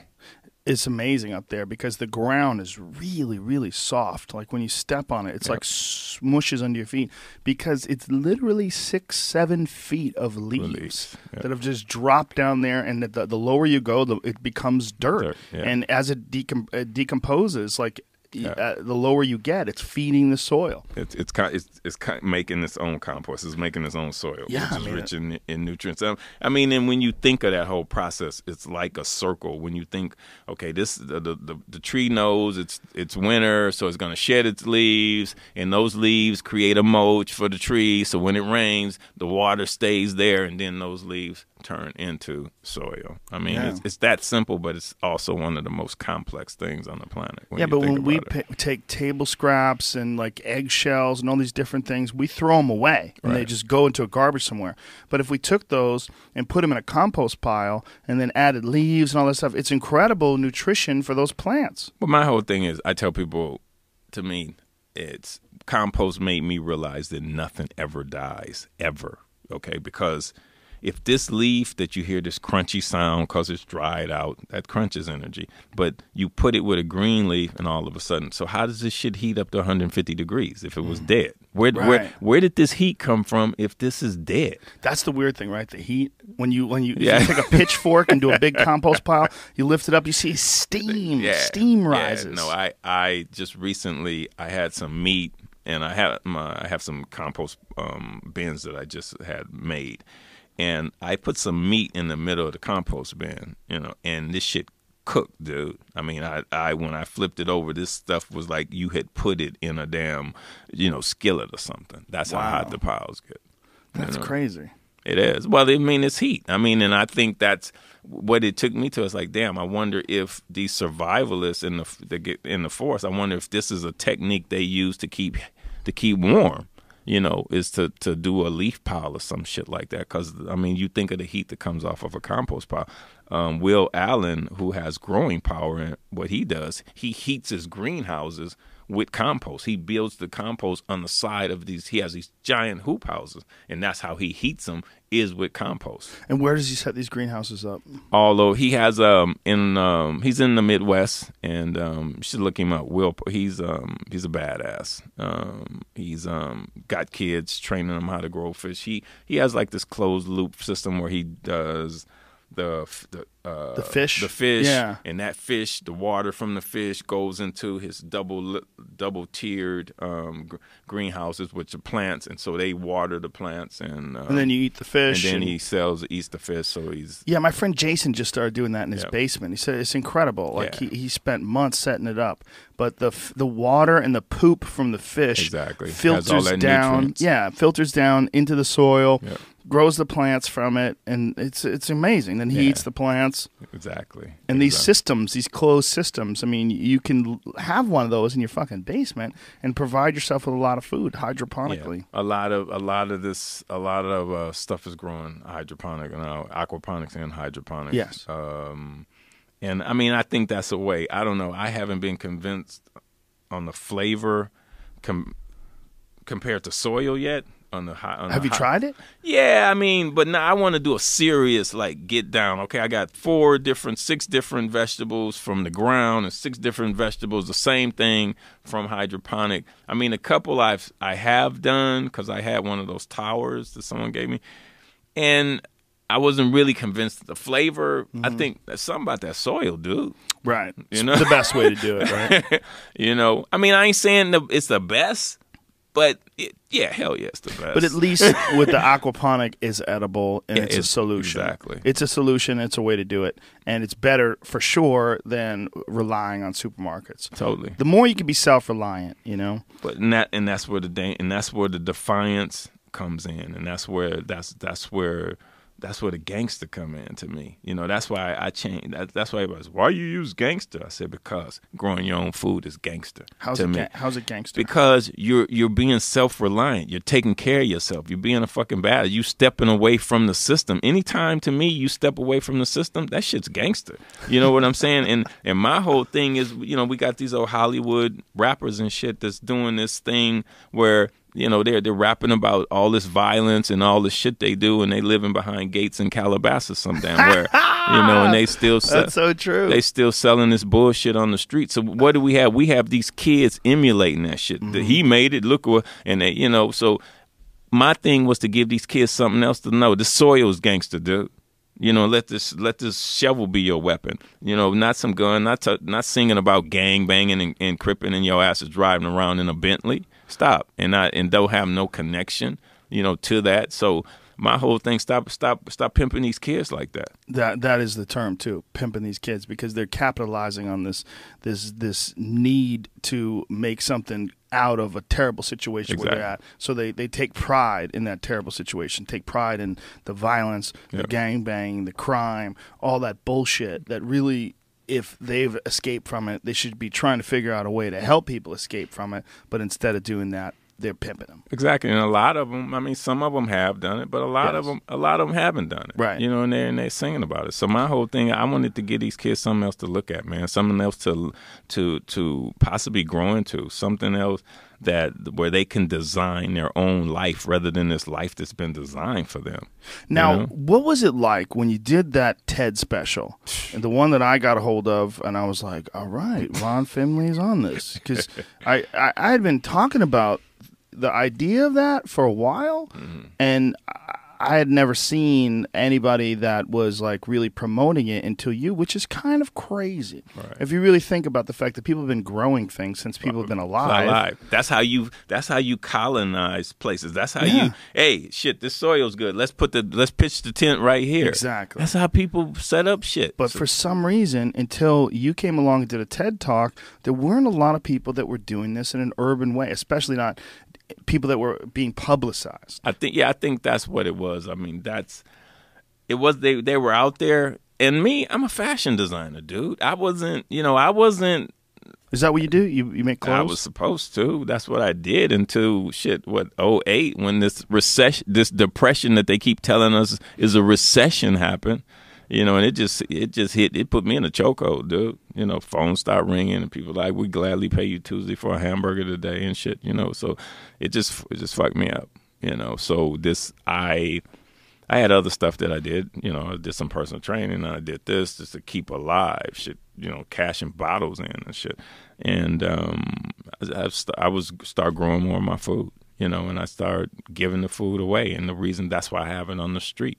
Now, how did Ted find out about you? How did all that take place? That shit, it was some serendipitous shit, man, because a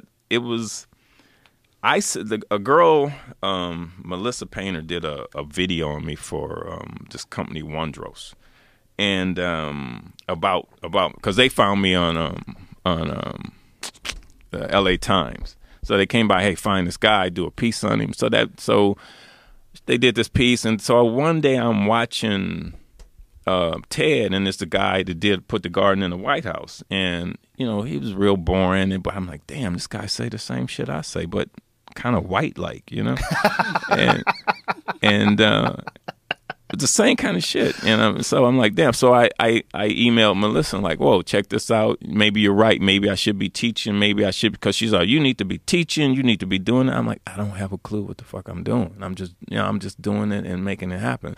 And so I sent it to her.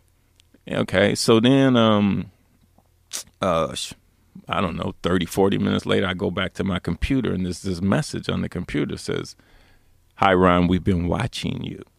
And I literally pushed my seat away from the table. And I'm like, literally, there's nobody even in the office. I said, what the fuck is this?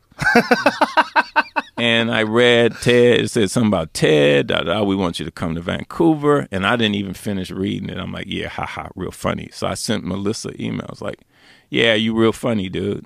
Oh, I sent it back to them, though. Like, right. who the fuck is Melissa? Who's Melissa? That's right. What I get. I'm like, yeah, right. So I sent her on her email, and she's called, are you fucking kidding me? I didn't have anything to do with it. Are you fucking? I'm like, yeah, right. I talk to you and send you a TED, and 30 minutes later, I'm getting invited to Canada to do TED. That's how that shit happened. So they saw her video on one of the guys who's now one of my good friends, Nick Weinberg. He found the video online. That's what he does for TED. They literally scour the internet in different places and find these stories. And that's how I wound up doing the TED, which was called the Worldwide Talent Search. They had never done it before. So they literally went around the world looking for speakers. And where I came in, I was so last, but I wasn't even in none of the brochures, because they finally think, we got to have this guy. So I was the last person in the last city of the whole tour, and I was the last person on stage, and I had never done that shit before. Well, you did great. No, someone who's never done it. That's the second one. See, this one got me to that one. Okay, so it was like almost like an audition. I didn't know. Yeah, it was. And I said, Ron, you could just leave. Just get on the plane and go. You're going to embarrass yourself, dude. It's like, leave. You're going to embarrass your son. Were you nervous? Fuck yeah, I was nervous. Are you kidding me? What were you nervous about? Just public speaking? Just, well, the whole thing, and being dyslexic and screwing up the lines that I thought I was supposed to read. And no one paid attention. No one there. They thought, because they saw this video that was shot over days, they thought, Ron, we're not worried about you. And I was looking at these college kids and these professionals, and they had these polished ass presentations. And I'm like, damn, dude, how you going to compete, you know? But while I wound up being the last one, and I wound up getting a standing ovation. That was in Vancouver. So that's what happened, dude. So I remember, Joe, my foot was about to hit the stage, and I said, dude, you got to represent. You got to represent your sons. You got to represent your hood. You got to represent LA. You got to represent. You can't come in this country and fuck up. And when my foot hit the stage, I literally said, let the bullets fall where they're going to fall. You know, and I went out and I rocked it. I mean, if you watch it, you can see the nerves kind of, but if, you know, compared to to Big Ted, and Big Ted, that shit was just like, that should change my life, dude. In a sense of, from the moment I got on stage to the moment I went off stage, it ain't stopped. I mean, that was, I didn't expect that. I didn't expect that, dude. I didn't expect people to react like. I didn't expect that kind of reaction. Well, it makes sense. It all makes sense, and you do a great job. I mean, what you're saying makes sense, and you do a great job of expressing yourself in an authentic way. Like, you are you on stage. Right. You're not trying to be somebody. You're not a politician. I do me too fucking good. I can't be and I tell people, don't change.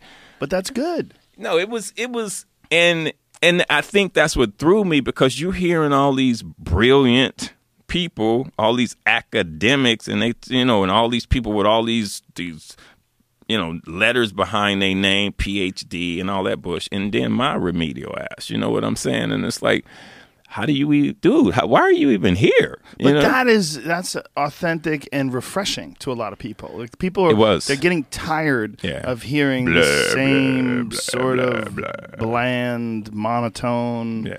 You're being yourself, and also your message resonates. Like, it makes sense to people. They're hearing what you're saying. They're like, yeah, why don't we grow our own food? Yeah, that would be a great utilization of space. Yeah. So no, when I saw, I got a massive standing ovation from there, and it hit me, man. It was like, whoa, and it just changed everything. Wow, it just changed everything, and I mean, I got mad respect for Ted. A lot of people, it's a code, it's this. No, yeah, that's what I always hear.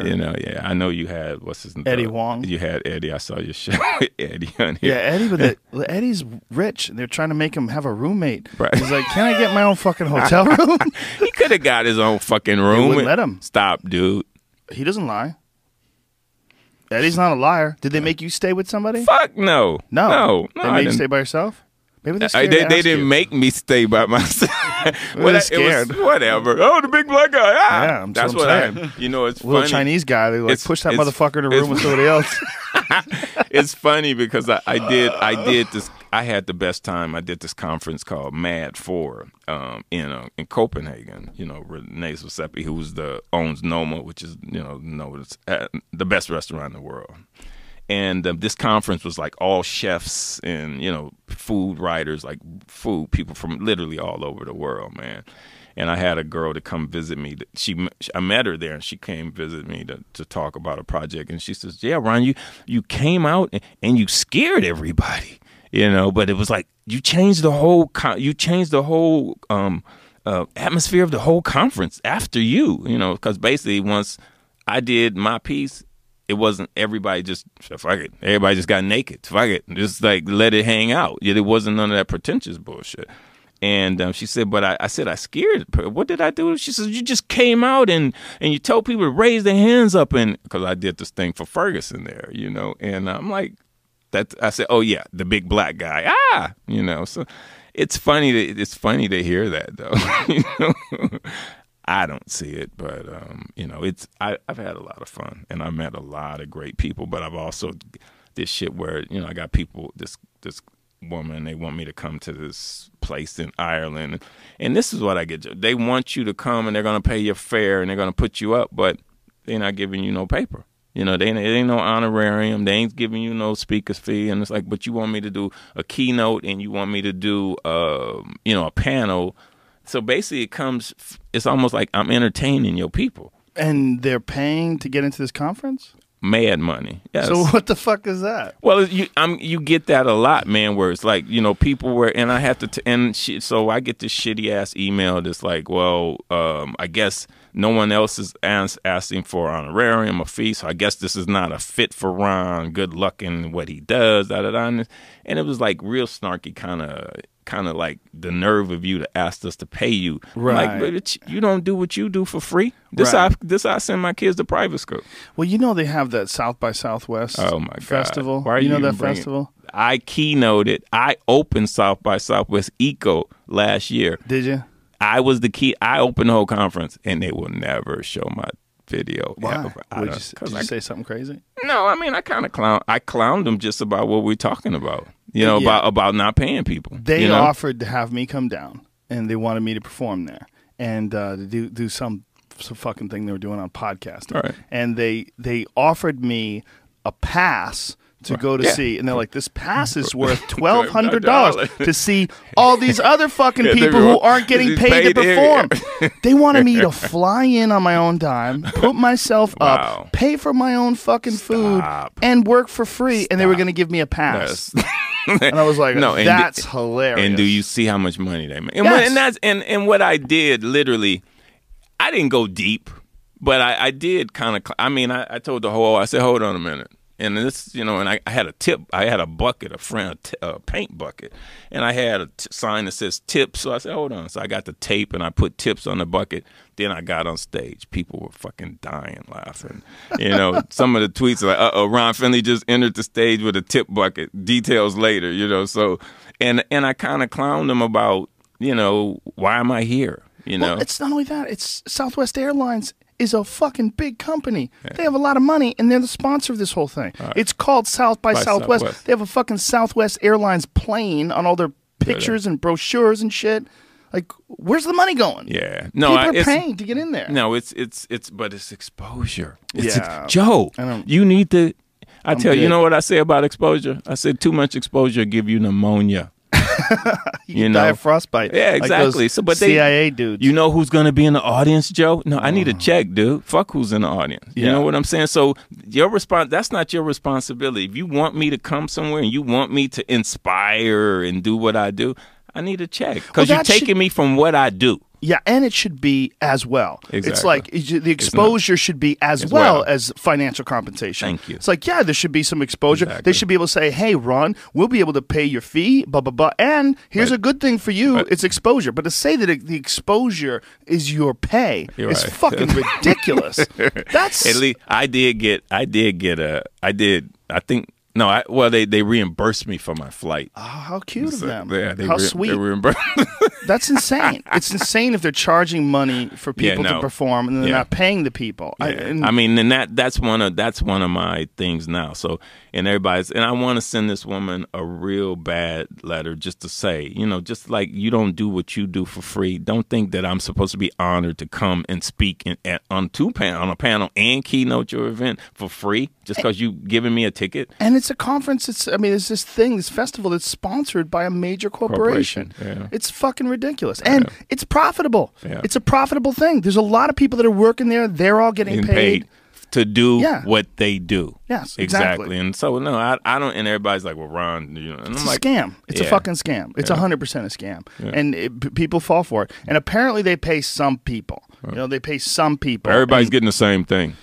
Not really. Right. No. Some people apparently get paid, and that's one of the reasons why they keep it very high profile. Big bands and shit like that. They get a certain amount of money, I don't know how those things got started, but when they offered it to me, they offered it to Duncan first. Mm-hmm. My friend Duncan Trussell was a very funny stand-up comedian, but at the time, Duncan wasn't very well known, and and he was like, "Wait a minute, what? You want me to fly there and work for free?" So he made a video about it using the Hitler speech. I don't know if you ever see that Hitler speech where people do this video. There's been 100 of them made of Hitler ranting in German, But and you then you put use your the words subtitles of what he's actually saying. It was Hitler going off about South by Southwest, making people work for free. It's fucking crazy. It's all crazy. That is a goddamn huge festival. Well, and that's just one of them, man. Yeah. And a lot of them have a lot of them do that, and it's like a scam. I've had somebody tell me so much for the movement. Oh, you that's your fee? So much for the movement? Whoa. It's like, what do you mean? What I'm supposed to do? What I do? I'm supposed to fly to you and work for free? And it's because of this what you call a movement, Right, but meanwhile, what fucking you're movement? getting money. I mean, yeah. It's not like there's no money. Exactly. That's what's ridiculous. It's one thing if this conference was free, everybody could attend for free. Yeah. If people donated food, Yeah. they donated hotel rooms. Everybody's working for free. Yeah. Okay, Okay. then. But that's not what's happening. They're this fucking thing that they sent me, where they said, hey, we'll give you a gold pass. It's worth $1,200. I'm like, whoa, what the fuck? Did you feel insulted by that shit? I was laughing. I was like, Right. this is hilarious. So you want like me to go there and lend my recognition or my talent Exactly. or whatever, and you're going to give me a fucking pass? Yeah. Oh, good Lord. No, I get, and it's they'll try, I guess. I got a couple of festivals that try to do that, and I know, that it's like, I know that I have in this game, they've put me on this thing, so I have on this kind of like, oh, Ron Finley. To me, I'm still. I tell people it's like I was in England, and they had this cathedral in Sheffield, and they had my picture, like, what do you call it, projected on the whole cathedral. So you walk up and it's big, the whole picture. I'm like, damn. And so, and I told that guy, I said, damn, you guys must be bored here. It's like 7:00 on a Saturday, and you're here to see me. And it's like, how do you even know who the hell I am? And some woman yells, you're famous. And I said, yeah, my dishes still need to be washed, So it's like, I'm not famous to me, Right. I don't know how those conferences. I don't know how you deal with and that. festivals. It's not that hard. It becomes like your reality. Really? Just shifts. But I don't know how these festivals got away with that business model. I don't know who the fuck let that happen.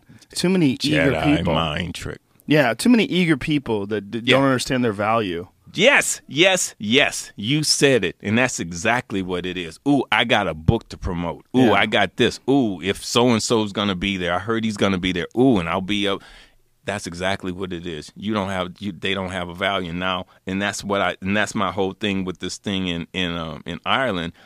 You're insulted because I know I have a value. Yeah.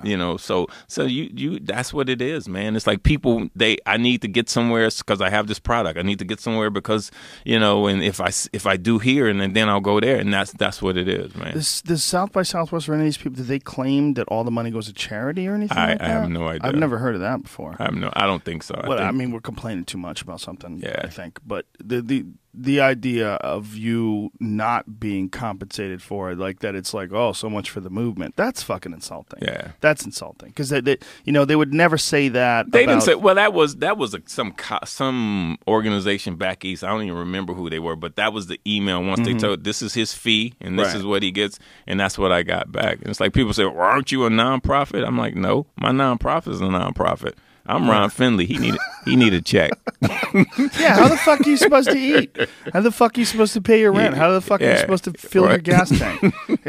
People are weird, man. People are weird. They're weird with how they look at other people and fairness, you Yeah. know, and especially someone who's legitimately got something that's important to say.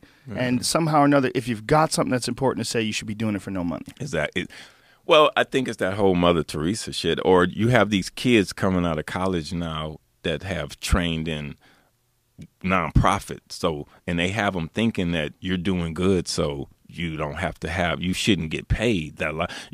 There's not money to pay you, but the executive that's running, like you said something about one of these corporations this morning where the money, Red Cross, where the money, he's probably getting, a couple of $1 million, but the people on the ground, same thing with one of the I don't remember if it was Goodwill or one of them where they were paying people like a quarter or somewhere because they had some writing where they could do some ridiculous ass price they were paying people that were working there, handicapped people and different shit.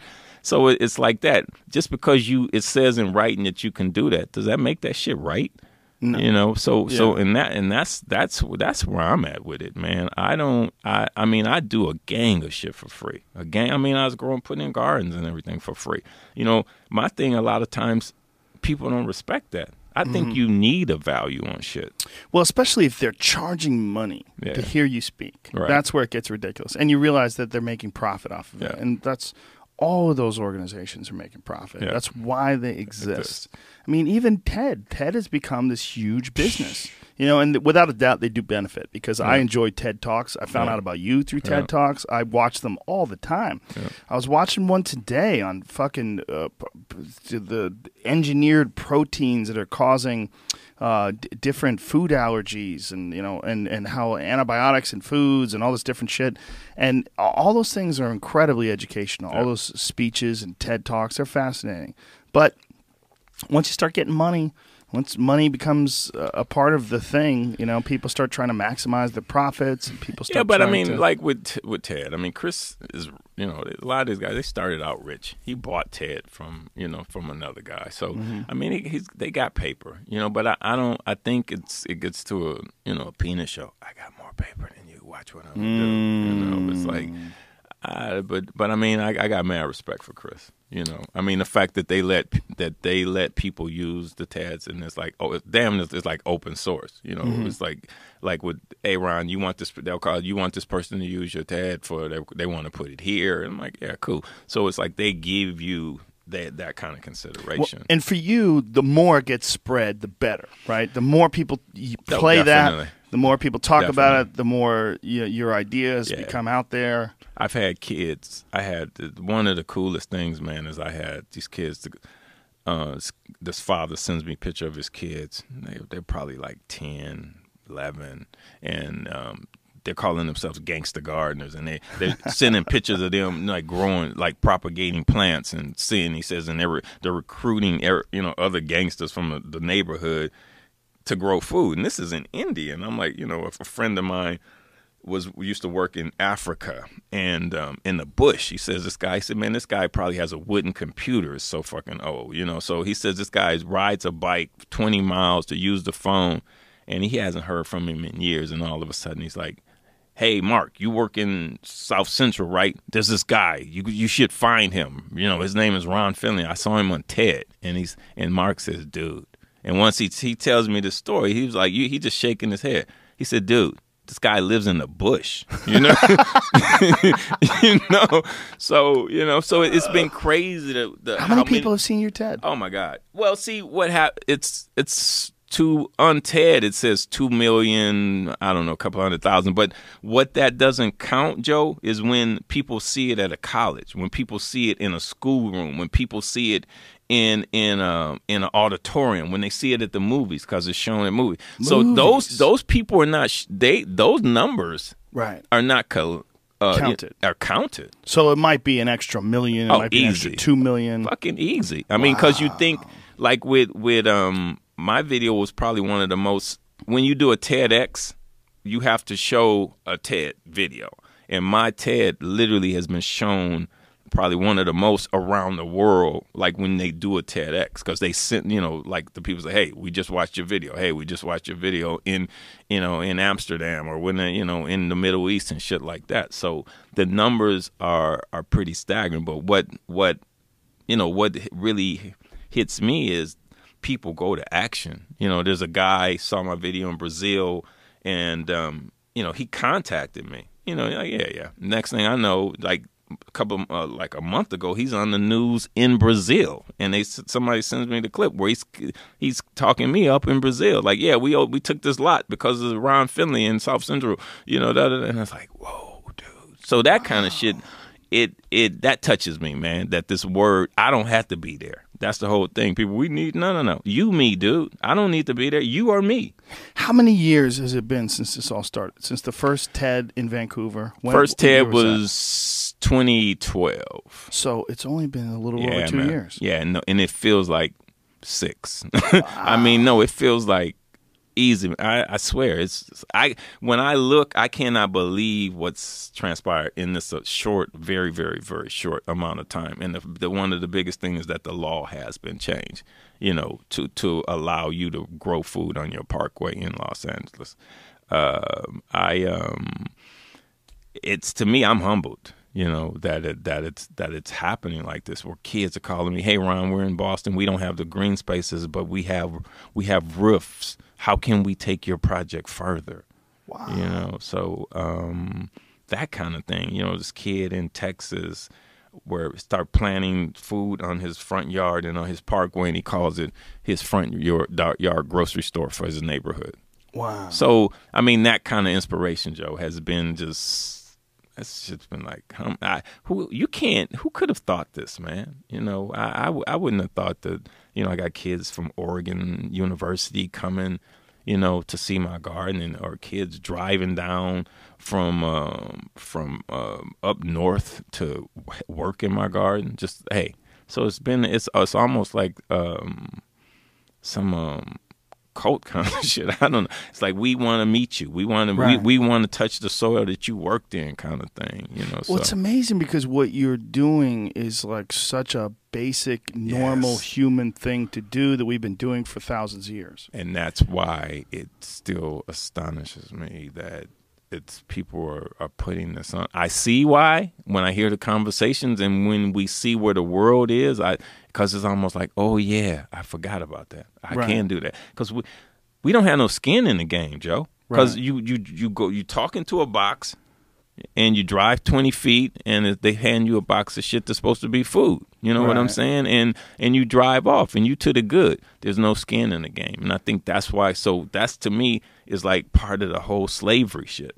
It's like you're a slave to that rhythm. You're a slave to that, because now you don't understand that that's making you weak. Mm-hmm. That you're being controlled now. It's like the monk push the button, and the Pavlov's dog shit.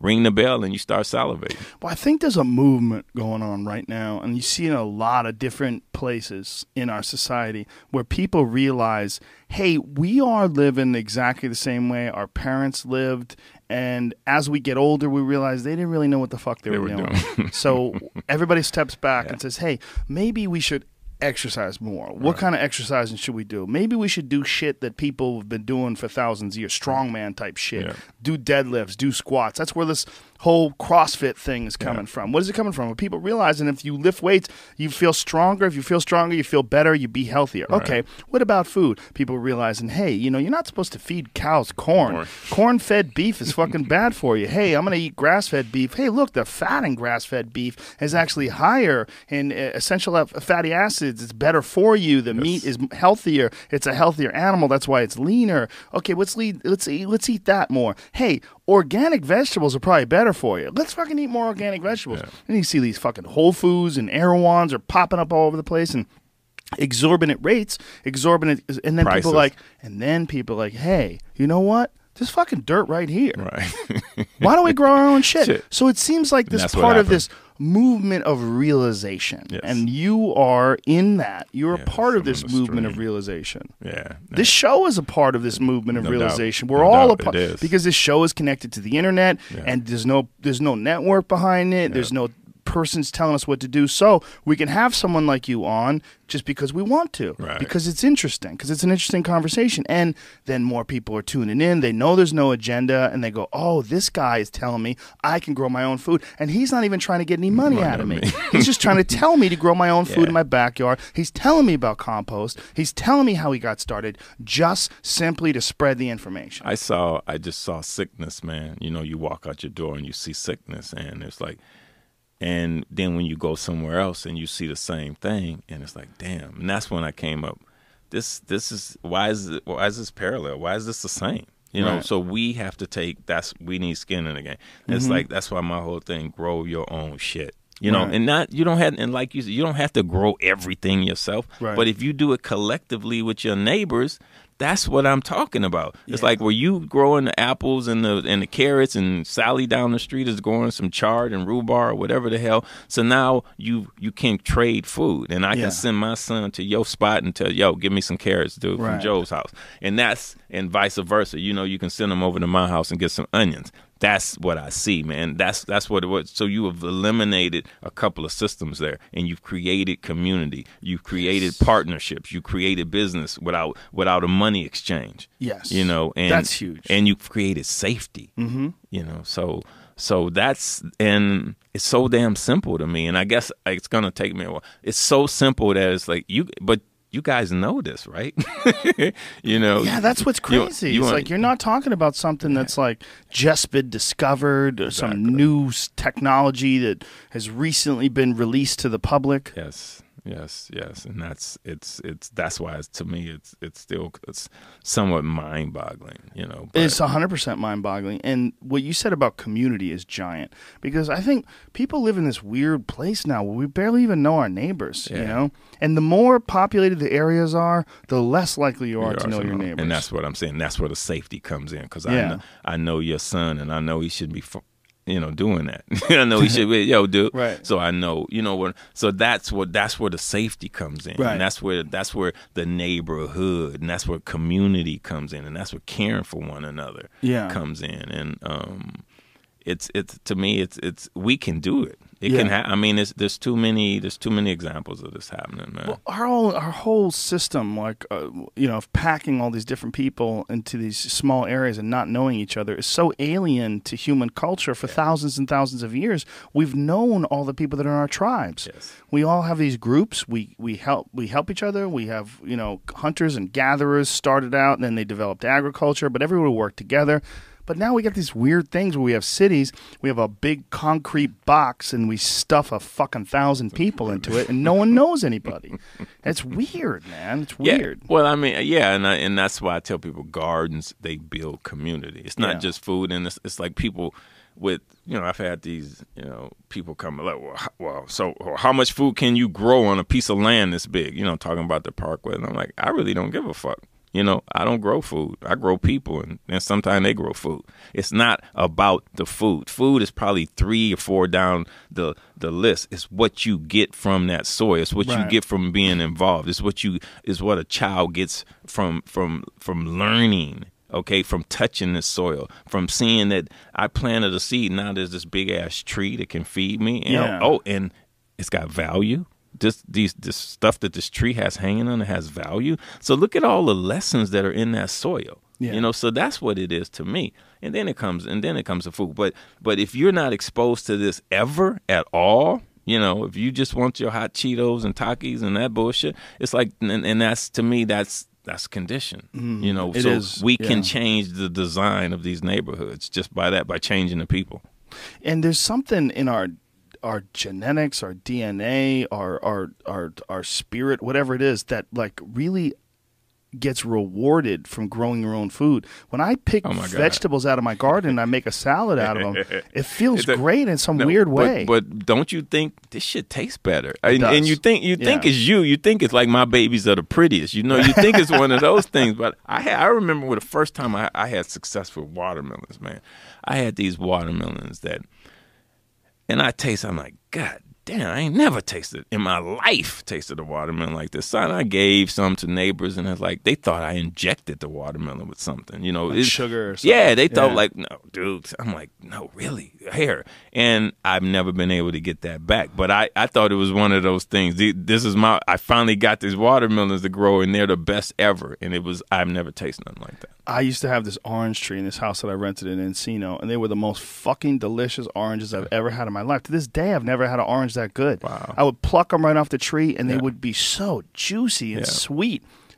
You buy an orange in the supermarket, it just doesn't taste as good as those oranges off of that just natural tree with no effort. I never put fertilizer down. I didn't do shit. It just grew oranges every year, and they were amazing. Nature happens. Yeah.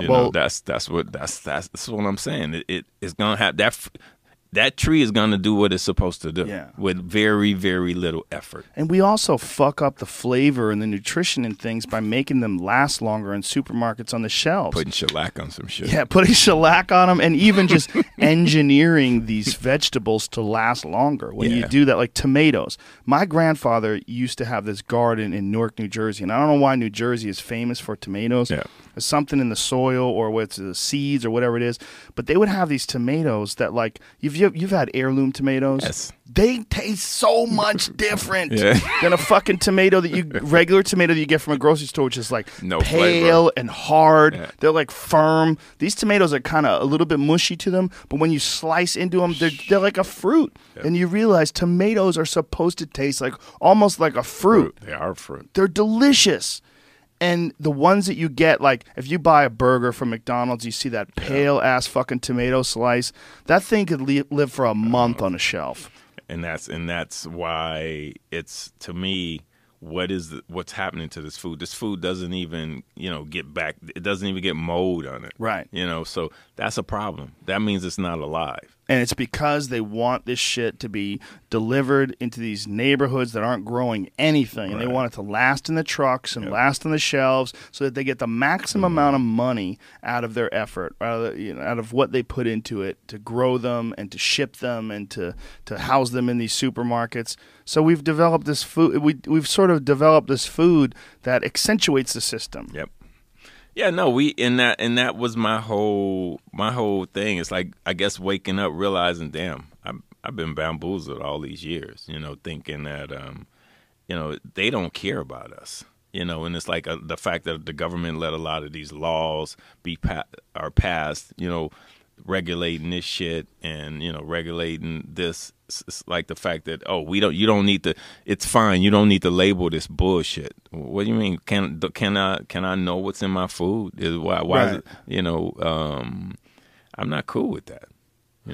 Yeah. Well, I think what you're doing is really interesting, and I think that's one of the reasons why the TED Talk has been viewed online countless millions of times, and people have seen it in schools. And the reason why it resonated with me, what you're doing it's so interesting because it's such a normal thing, but in talking about it, and especially you're a charismatic guy when you're on stage, you're talking about you're being yourself and you're having fun with it. And when you're doing that, it kind of gets everybody titillated and excited about it. And then it spreads this movement. And I guarantee this podcast is going to do more of that too. And it's also something that's really accessible. Like when I talk about hunting, people go, yeah, man, but I can't fucking hunt. I don't have a gun. I can't get, hire a guide. I'm going to move to Montana or something. It's fucking, there's a lot. And then you don't know what you're doing. You don't want to shoot anybody. You got to learn gun safety and hunters be like safety courses. Be like your vice president, your ex-vice president. Oh, that fake. She never quite got there, but yeah. Yeah, it's difficult to get your own meat, but man, growing your own food is pretty fucking accessible to a lot of people, or more accessible than you would think. And to me, it's sexy as hell. I say, somebody wrote me once. I said, I tell these guys, I said, because the guys always say, man, Ron, why there's always these girls at your place, man? Why you always say? I'm like, I told you guys, if you plant flowers, you get flowers. You know what I'm saying? So I'm like, you better start playing in this soil. And they didn't listen. Like, I ain't doing that until they see the girls. Then it's a whole nother thing. And I said something. Somebody sent me a email. Oh, Ron said this was a real sexist remark. And I said, you want to know a true panty dropper is when you go to your garden and you pick some food and you cook a meal for a girl or guy. But because I said, but then that's sexist. Why is that sexist? I mean, it's like, who wouldn't want? I mean, that's sexy as hell to me, dude. That you can go to your garden and fix a meal and feed it to somebody. I mean, come on, that's win-win. Well, people love to call sexist. Yeah. You're not discriminating or diminishing women in any way by saying that. Yeah, but people just love bitching and complaining. How do you deal? Tell me how you deal with that shit. How do you deal with people thinking just because you're a public figure and you're an entertainer that you're out there and they can just and they got your email address or your fucking Facebook or whatever it is, and they can just say shit, and they think it's cool because they're on Facebook. They just want attention. That's okay. You think that's what it is? Yeah, a lot of it is, and then they're short-sighted. A lot of it, and sometimes they have good points. Sometimes people have points, and you have to look at it from their perspective. I think they, it's hard to be that low on the ground though sometimes, Joe, to see their fucking perspective.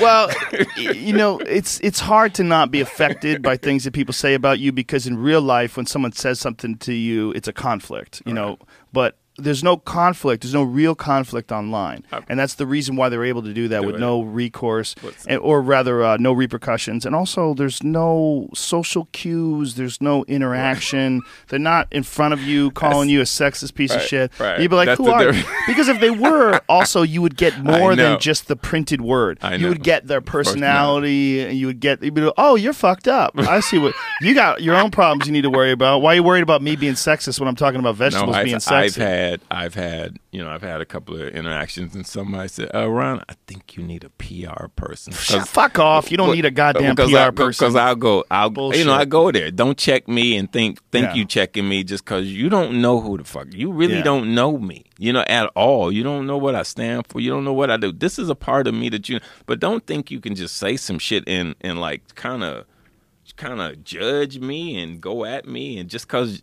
you online, and it's like, no, and some occasion, and I've bit my lip a lot, man, but it's like right now they make it real hard to do good. Mm-hmm. You know what I'm saying? And some people it shouldn't be. No, I'm not even going. I'm just saying that just the system, the way it is, with a lot of this nonprofit bullshit, and that's what it is, Joe. That it's bullshit. A lot of it's bullshit, man. And it's like, are you guys really trying to change some shit? Or hey, Ron, this money comes with strings. What, a noose? What kind of fucking strings? What are you talking about that comes with strings? Are you trying to change this or what, dude? Or is that some bullshit? Or you got to shuffle papers, and it's like, and that's what I'm trying to literally see change, dude. And and it ain't it might be some ego shit in there, but when I do something, I put my fucking foot in, dude. Right. I want to see some big, massive, ginormous type shit change, man. And that's what and it's like, whoa, and you getting to talk to these people and going to and trying to get money, man, and it's like you realize you guys ain't really trying to change shit.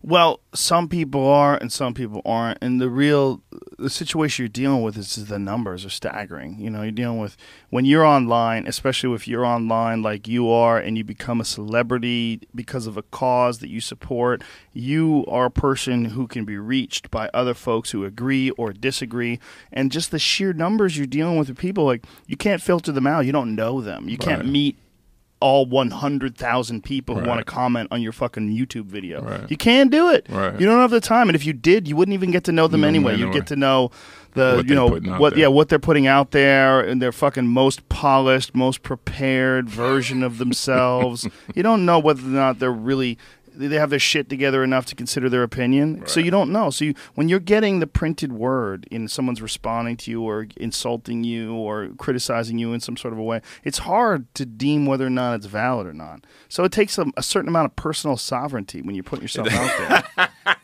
That's a good one, personal sovereignty. That's what it is, right? With me, I don't. And somebody said, Ron, you shouldn't read all this shit. You shouldn't. I'm like, I read it. If it's there, it's coming. I'm reading everything. It doesn't bother me. There's certain shit that people could rate.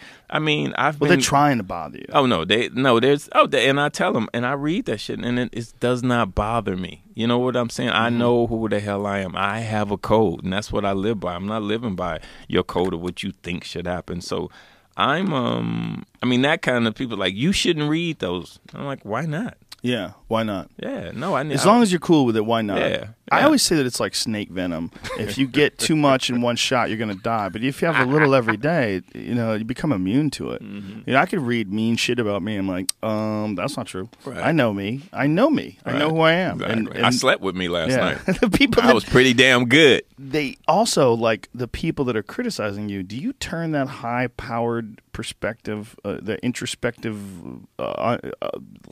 analysis, do you turn it on yourself? Right. Do you judge yourself the way you're judging other people? Most likely not. And if you did, you'd probably shut the fuck up because you have plenty of things in your own backyard to clean up before you go after other people, like Kim Kardashian or any of these fucking people you're getting upset about online. Go to any video online and read the comments on YouTube. 99.9% of those motherfuckers leaving comments should just get away from the computer, get their fucking life in order. Like you're putting all this effort and energy into someone you don't even fucking know, trying to make them feel bad because you feel bad that they're rich and famous and dating Kanye West or whatever the fuck it is. I had somebody say something because I used to post pictures of and I still do if I see one of people with tattoos. I don't have no tattoos, and but I still appreciate the art of it and the beauty of it and the fact that somebody did this and the history of that shit. And I would post tattoos, and some woman hit me up and says, "Oh, I was surprised to wake up this morning and find this on your feed. You being a progressive." Fuck said I'm a progressive, and what do you see here? A woman in a bikini with tattoos and. I see art and I see art and beauty here, but she's the fact that somebody think that they like you said, it's like, oh, hey, I got a typewriter, I got a computer, I can do this shit. So you do have to, Well, people love to categorize like I'm a conservative, I'm a liberal, and if you don't, you have this rigid ideology that falls into that. Oh, you're a progressive, but yet you like girls. Right. Like what the fuck does that have to do with anything? How about these girls? It's their choice whether or not they want to take photos with bikinis because they like the way their body looks. It's not bad. What people don't like is the way it makes them feel about their body. Is that what That's it what is? it is. When you see a woman who's got this fucking banging body and she's got a beautiful tattoo on her back and she's sticking her ass out. Oh, sexism. No, it's her idea. Right, she wants to do it. She wants you to see that ass because she knows it looks good. This picture, she likes it. And exploiting women. How about she's exploiting you, stupid? How about that? She's got a fucking great hand of cards that genetics dealt her. Right. She went to the gym every day. Look at that ass. Pow! Is this sex? No, you're fat. You don't like that you're fat. You don't like that it makes you feel like shit when you look at someone who works out. I didn't call you fat. Joe called you Some fat. people are fat. It's a goddamn fact. You can't get away from it. And the same people that will think that you're egotistical because you go to the gym. How about you can, and it makes your body look better and feel better, and people are more attracted to you, and that makes sex better. Yes. Nobody wants to say that. No, sex is about love. Yeah, guess what? Love, when you're more attractive, is better. No doubt. It is. It's just better. If someone has a good body, there's a reason why they use women's bodies to sell cars and fucking shampoo and everything. It's because we're attracted to it. And if your body's overflowing with neglect and fucking and your fat rolls are pouring over the side of your underwear, that's not as attractive. Some people find that shit sexy, though. Come on, Joe. There are some people that find that shit sexy. There's some people like ugly feet. They like to jerk off on ugly feet. Necrophilia. Yes, man. there's that too. You're right. I'm being close-minded. Yeah, you are. That's a little. It's my own a little judgmental there. I'm very judgmental.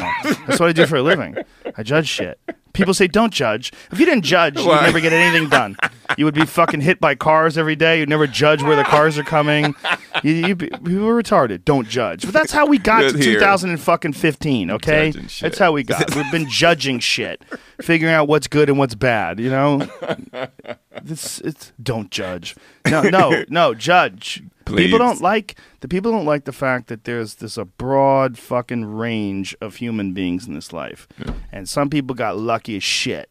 And some people like just athletically. Yeah. There's people that no matter what the fuck they do, they'll never be Kobe Bryant. It's impossible. He got a way better genetic roll of the dice than you. Period. End of discussion. Move on with your life. Yeah. Maybe there's some shit. Maybe you're a better singer than Kobe. Maybe you tell better jokes. Maybe you could write a better book. Maybe you're better at eating pussy. Whatever it is. But you can't shoot a jumper like that. He got that. Sorry. It is what it is. Your nose is bigger than Mariah Carey's. You got to deal with that. Okay, this is the hand that you're given. And work with it, baby. That's Work with just it. Life. That's just life. But people don't want that, so they go, "Oh, look at you, sexist! I thought you were progressive." Right. These photos of women. What the fuck is a progressive? It's a new label. People love labels. They love being a part of groups. I mean, the new one is social but justice why the warriors. fuck did I get put in that group? Well, because you're a guy who's teaching people how to grow vegetables. Oh, that makes me That's progressive. It's progress. Isn't that going backwards though? Isn't that? You're right in a way, but it's progressing away from the direction that we're at now, which is negative, which is factory farming and factory agriculture and all this fucking bullshit with the meat and antibiotics. That's negative. Factory education. Progress is moving away from the chemicals that have been put into our foods for greed and profit. Yeah. So that makes you progressive. Yeah. Also, anybody that is against racism, anybody that is against government monopolies and corporate control of our media, that's progressive as well. There's just labels. People love labels. Wow. So, so does it make me a progressive that I'm tired of them shooting these black kids? Yes, and that's progressive. And getting away with it? That shit's progressive. Very progressive. Very progressive. Well, I think that what we're seeing today, and this is a really interesting time when it comes to accountability for crimes, that especially with the police, there have been more articles in the past year that I've read and that I've seen online, and more videos and more protests about police brutality than ever before. And then finally, what's the response? LA just paid for 7,000 body cameras that cops are all going to be forced to wear now. Yeah. That is accountability, and that is a direct response to people being outraged, and that's progress, and that's being a progressive. So it's somewhere they got some cop, I forgot where it was, Texas somewhere, where he would disarm his body camera and do some foul shit. You know, they caught him beating up some girl. He should go to jail. Yeah. There should be a mandatory 20-year prison sentence for a cop that disarms his fucking camera on purpose to do something like that. Like you're committing a crime and you're abusing your position of power and you're doing something that is absolutely not what you're supposed to be doing when you're supposed to be upholding, protecting. Serve and protect does not mean take your fucking camera, shut it off, and beat the shit out of somebody because it's illegal. It does now. Well, how about that fucking guy that was in Denver that was beating the shit out of this guy that was on the ground, punched him in the face? They saw a guy with a camera that was filming it. They take the guy's camera away from him, delete the video, arrest him, but he had already sent it up to the cloud. Right. And so then he released it online, and now everybody's like, well, we're all about accountability. Right. We're all about transparency. The fuck you are. The fuck you are. That guy knocked over a pregnant lady, was punching some poor immigrant dude in the face. You know, that happened. Yeah, the guy was selling a little drugs. Why is he doing that? He's broke and poor, and it's a bad situation. And if you lived his life, you'd probably be doing exactly the same shit he's doing. It's so easy to do. I mean, and like I said earlier, where did the drugs come from? How the fuck did they get here? You know what I'm saying? Yeah, I mean, the number one reason why they're sold the way they're being sold right now is because the fact they're illegal. That's why if you look at Portugal's decriminalization of all drugs and you look at the amount of people that have died, the amount of crimes that have been committed that are drug-related, there's a graph that was put up online a couple of days ago that it's a fucking huge dip. A huge dip in drug-related violence, a huge dip in all sorts of shit that's connected to illegal activities. When you have illegal activities, look, alcohol in this country is a huge problem, for sure. Yeah. But you know what's not a huge problem? Alcohol companies shooting other alcohol companies because they're stealing their profits. Because the fact that it's legal, you don't have that gang-on-gang violence that you're having down in fucking Mexico. That shit is directly connected to the illegality. But do you want all these motherfuckers on the street high? I don't want them drunk. Yeah. No, how about that? I don't want them driving drunk. So now we got them drunk and... I would way rather have people driving around on marijuana than driving around on alcohol. Yeah, I mean, of course. Fact. Go to Texas. What I didn't like, though, when I'm not Texas, I mean Denver. When I was in Colorado, what wasn't cool, they were just smoking in the street, and somebody's kid is right here. I'm not cool with that. No, somebody literally booked me in a Bud and Breakfast hotel, dude. Bud and Breakfast, that's hilarious. I've never been high a day in my life. You know what I'm saying? And I'm like, what? Why did they book you in that then? Maybe they got a special rate. I have no idea. You know, I don't know what the hell that was, but it was like, they probably just assumed you get high. You're so cool. Most people do. But that's probably what it is. Maybe you'd be even cool if you got high. You're saying it, not a day in your life. I mean, look, I'm willing to give most things a chance. That I find to be beneficial. What's that joke? Some comedian did this joke about what he says. gay. I couldn't imagine. I'm not gay. Suck another man's dick. He says, well, just that once because I needed a ride home. Got to do what you got to do. Exactly. That's why dudes are selling drugs. No, I've never had a cup of coffee, dude, ever in my life. Coffee's awesome. So I hear. It's delicious. Don't ask me why. Gets you. Well, look, you don't have to. Obviously, you turned out great. Apparently, you don't need I guess. any of these things. You don't need alcohol. You don't need drugs. You don't need any of those things. Yeah. But my point is that they exist, Right. and some people find them beneficial, and grown adults should be able to do whatever the fuck they want. I enjoy a cup of coffee. Yeah. If coffee was made illegal, I would be fucking furious. Would you? If some asshole decided that coffee is somehow or another causing people to be too tense or be more productive or whatever the fucking reason they decide to make it illegal, that's a grown adult telling another grown adult what they can do with their life that doesn't affect anybody else other than them. So that's bullshit. You're one of those coffee elitist people that have to have the certain brand type shit. No, I go to Starbucks all the time. Yeah. I'll go to fucking Dunkin' Donuts and have their shitty coffee. Right. I like coffee, but I like good coffee. It's like anything. Good coffee's better. My friend owns Caveman Coffee, which is a single source coffee company, has a direct relationship with his farm in South America. They grow the coffee. Boom. He gets the coffee. They bring it back to America. They roast it. It's like exactly where it came from. He has a direct relationship with the farmers. That to me is beautiful. That to me, you go down to Central America, you get the fucking coffee. You know where it comes from. I like all that. I like that. It's very difficult to grow coffee in America. And in fact, there's a place in Santa Barbara, I think, is one of the few places in America that's growing coffee. It's not that easy to grow it in America. You need a very particular climate, One of the things I found, I had a guy on who was a coffee expert who told me that all coffee is actually from Ethiopia. All of it. Originally from Ethiopia. And all this coffee that you have, like Colombian grown, all that shit, it's not supposed to be in Colombia. Right. They brought it over. They brought it like Arabian coffee, Arabica beans. All that shit came from Ethiopia, and they brought it to Saudi Arabia or wherever the fuck they're growing it. All of it comes from Ethiopia. Well, that's one of the things with me with native plants. And some of that to me is some bullshit. Native when? When was it native? When, and that's this big thing. Well, only plant native plants here. Right. Native when? What year, fool? What? Who said it was native? When the dinosaurs were here? How? You know what I'm saying? When the fuck was it native to you, dude? And you got these scholars and shit that preach this, and it's like native when? Give me a date. Right.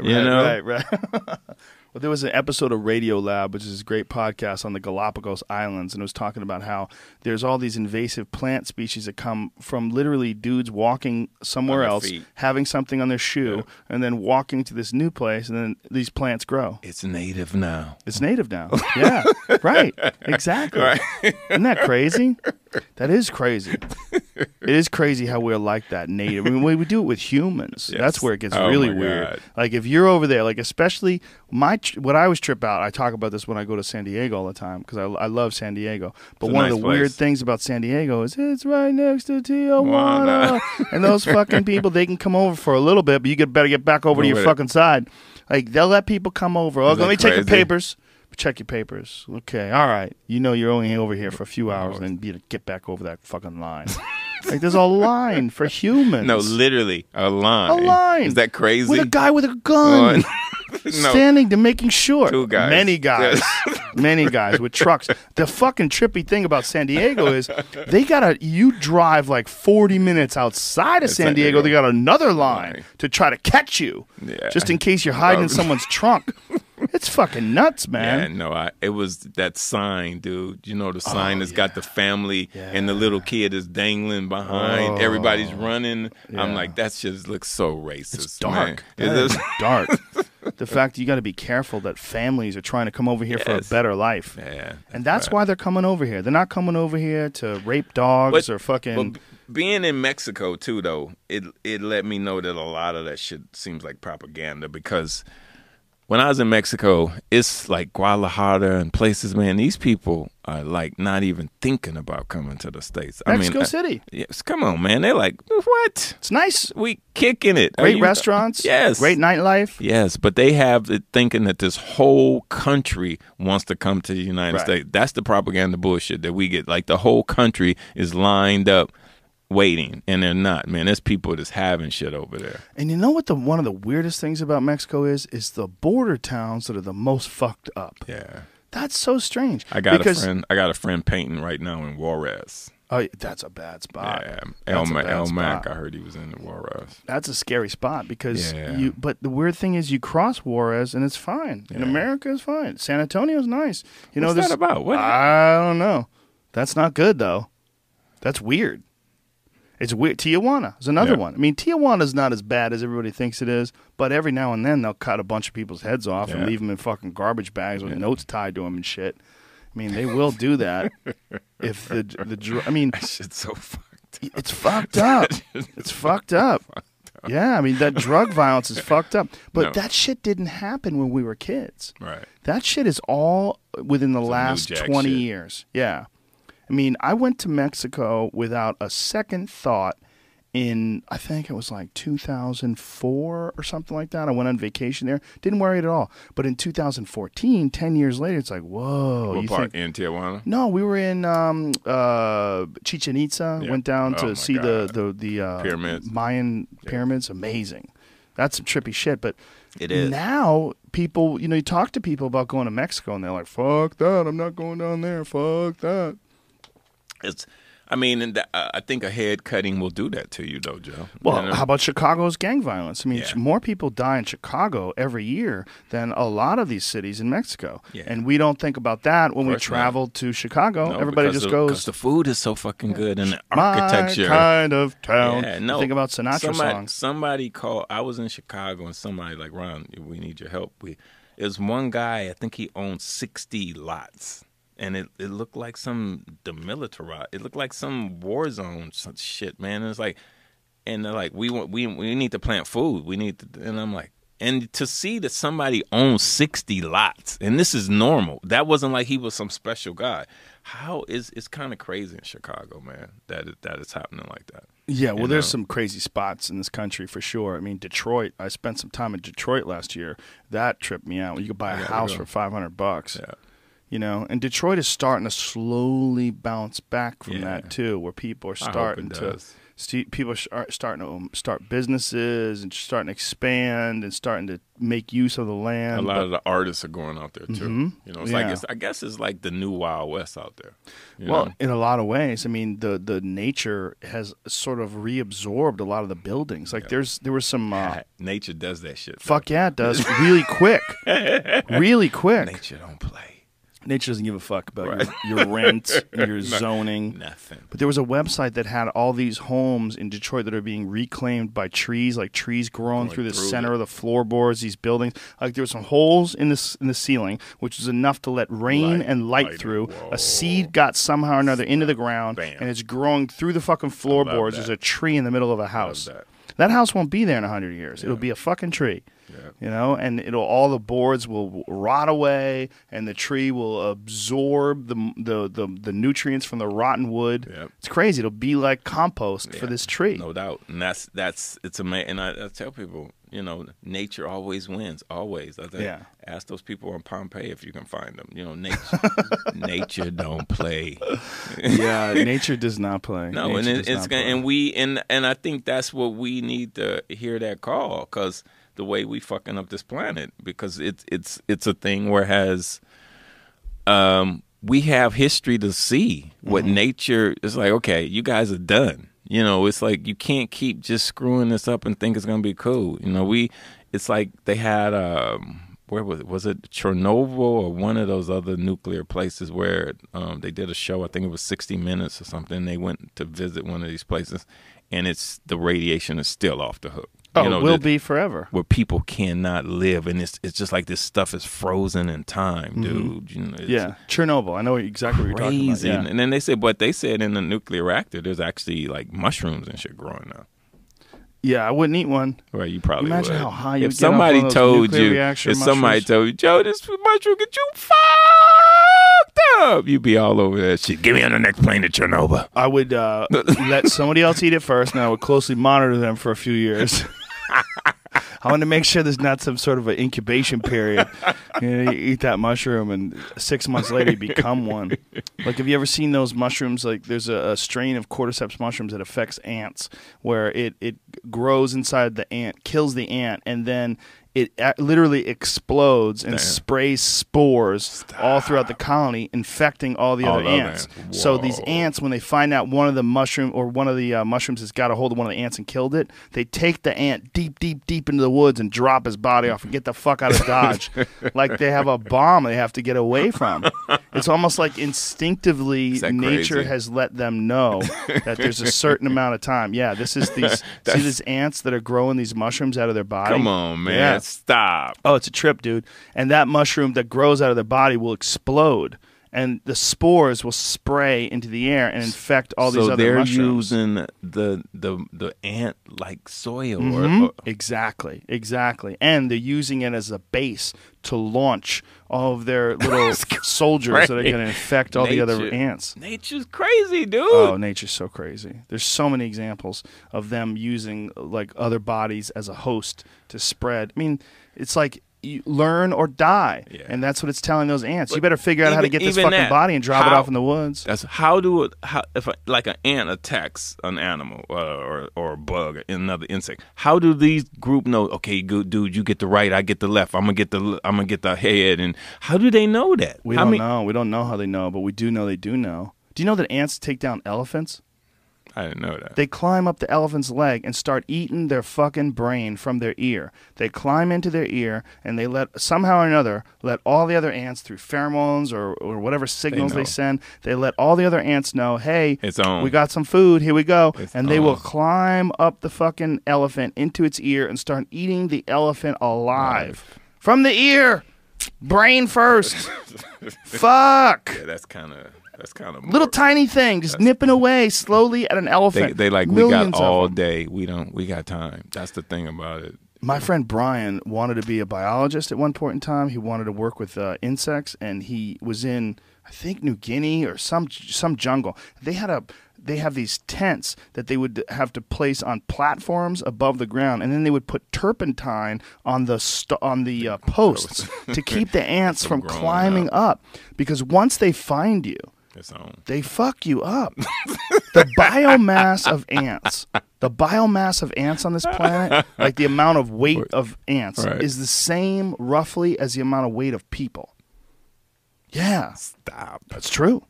It's true. That's how many fucking ants there are. That's crazy. That's crazy. 7 billion people, at least 100 pounds, right? Did you see that documentary on ants? Where this guy he wanted to see how big the colony was. Oh, I did see that. Where he poured the concrete in, and then they poured some more concrete in, and then they got a concrete truck. Then they got another concrete truck, and it just kept taking up all the concrete. And I think it was a square mile or some crazy shit, and they dug it up, and this was this ant home, the whatever the hell they call them. It was leaf cutter ants, and they not only do they have this incredibly complex system, but in it they have ventilation because these leaves are decaying. So in order to give these leaves air so that the fumes from these leaves can escape, they created fucking ventilation systems. No, that's insane. Who taught them this? Who taught? They say ants are the only species that have pets, because like aphids, when you have aphids on your plants, they bring the aphids basically to your plant, and then they milk them, because the aphids suck the sugars out of your plant, and then they have these little things on the back of them like titties, and the ants get the milk, suck that out of them. So they literally, it's like they're cattle or some shit. What the fuck? I had some like I have the bees, and they were in the front of the hive, and they were crowded, and I'm like, what the hell's happening? So. And I'm like, what do they have? And they were moving, and so all of a sudden, a wasp. No, it was a rubber band. It was a rubber band that because when we put the frames in, they kept the rubber bands on them to hold up the wax stuff. And so the ants, like, get that shit out of here. The bees, you mean? The bees literally cut the rubber bands first and drug them out, and then I got pictures of this, and then dropped them, like flew a little and then dropped them, and then even moved once the thing was on the ground and moved them further away. So I got this. I'm like, what the hell is happening? And then so I saw all the rubber bands. So it was like 8 rubber bands that they did this to. Wow. And it's like, and I got some brilliant shots of it, and you. It's like how, and so you got ants pulling this side of the rubber band and ants pulling that side of the rubber band. That's why I keep saying that. Bees. Yeah, it's incredible. That's fascinating. Man. So did they affect how it's suspended? Because No. I guess it was up already when they did it. But they were like, "Hey, dude, we ain't about this. Get this rubber band." I wonder if it's the smell. I mean, I don't know what it was, but you could see they literally cut the rubber bands. Wow. Yeah, so it's pretty. So it's a lot that I think we still have to learn that we don't know. Well, I've told this story before on this podcast, but I'll tell it to you. One time when we were doing Fear Factor, we covered people with bees, and we had this dude who was a beekeeper. He brought in his colony, and he would cover people with bees, and they had to stand there covered with bees. Well, while we were doing that, we were doing it at this ranch, and a local colony showed up. That wasn't even the one. It wasn't his, and so he had to back away. He told everybody, "We got to shut down. We got a local colony. They got to work this out." So we had to back up and get out of the way. Like a bee gang fight. And the local bees and his bees communicated with each other. They didn't fight, but they were in the air and they were fucking swarming. And you can literally see. You could see them. There was a cloud. You can literally see the two different. Could you tell? Couldn't tell. He couldn't tell. No one could tell, but they could tell. And the local colony left, and his colony came back into his those hives, those things that he carries around with him, those trays that look like filters for an air conditioning system, you know. And they had to work it out. They worked it out for like 20 minutes, half hour, whatever the fuck it was. And then they took off. They're like, "What the fuck are you guys doing here?" "Oh, we're filming a show." You know, like they had to have a conversation. Wow. They had to like, "Why are you guys here? Like, why are you on my turf? Exactly. Who are these fools?" So what happened to the people that were covered with bees? Were they covered already or no? It was in between. Oh, they were transitioning, so it was lucky. And when these bees showed up, like one shows up, and then a bunch showed up, and then a whole cloud of them showed up. I'm glad you brought that up. How many people did you guys kill on Fear Factor? 0. We got lucky. Bullshit. What, you think we killed people and just buried them somewhere? Somebody. Covered them in shit y'all had chemtrails. people doing, dude. We just we sprayed them over the city, and they control the population. Mind control. Hanging somebody over in a car over, No, we over got the lucky. fucking ocean and shit. We could have killed people though. No, for no, sure. no Could have shit. happened. Yeah.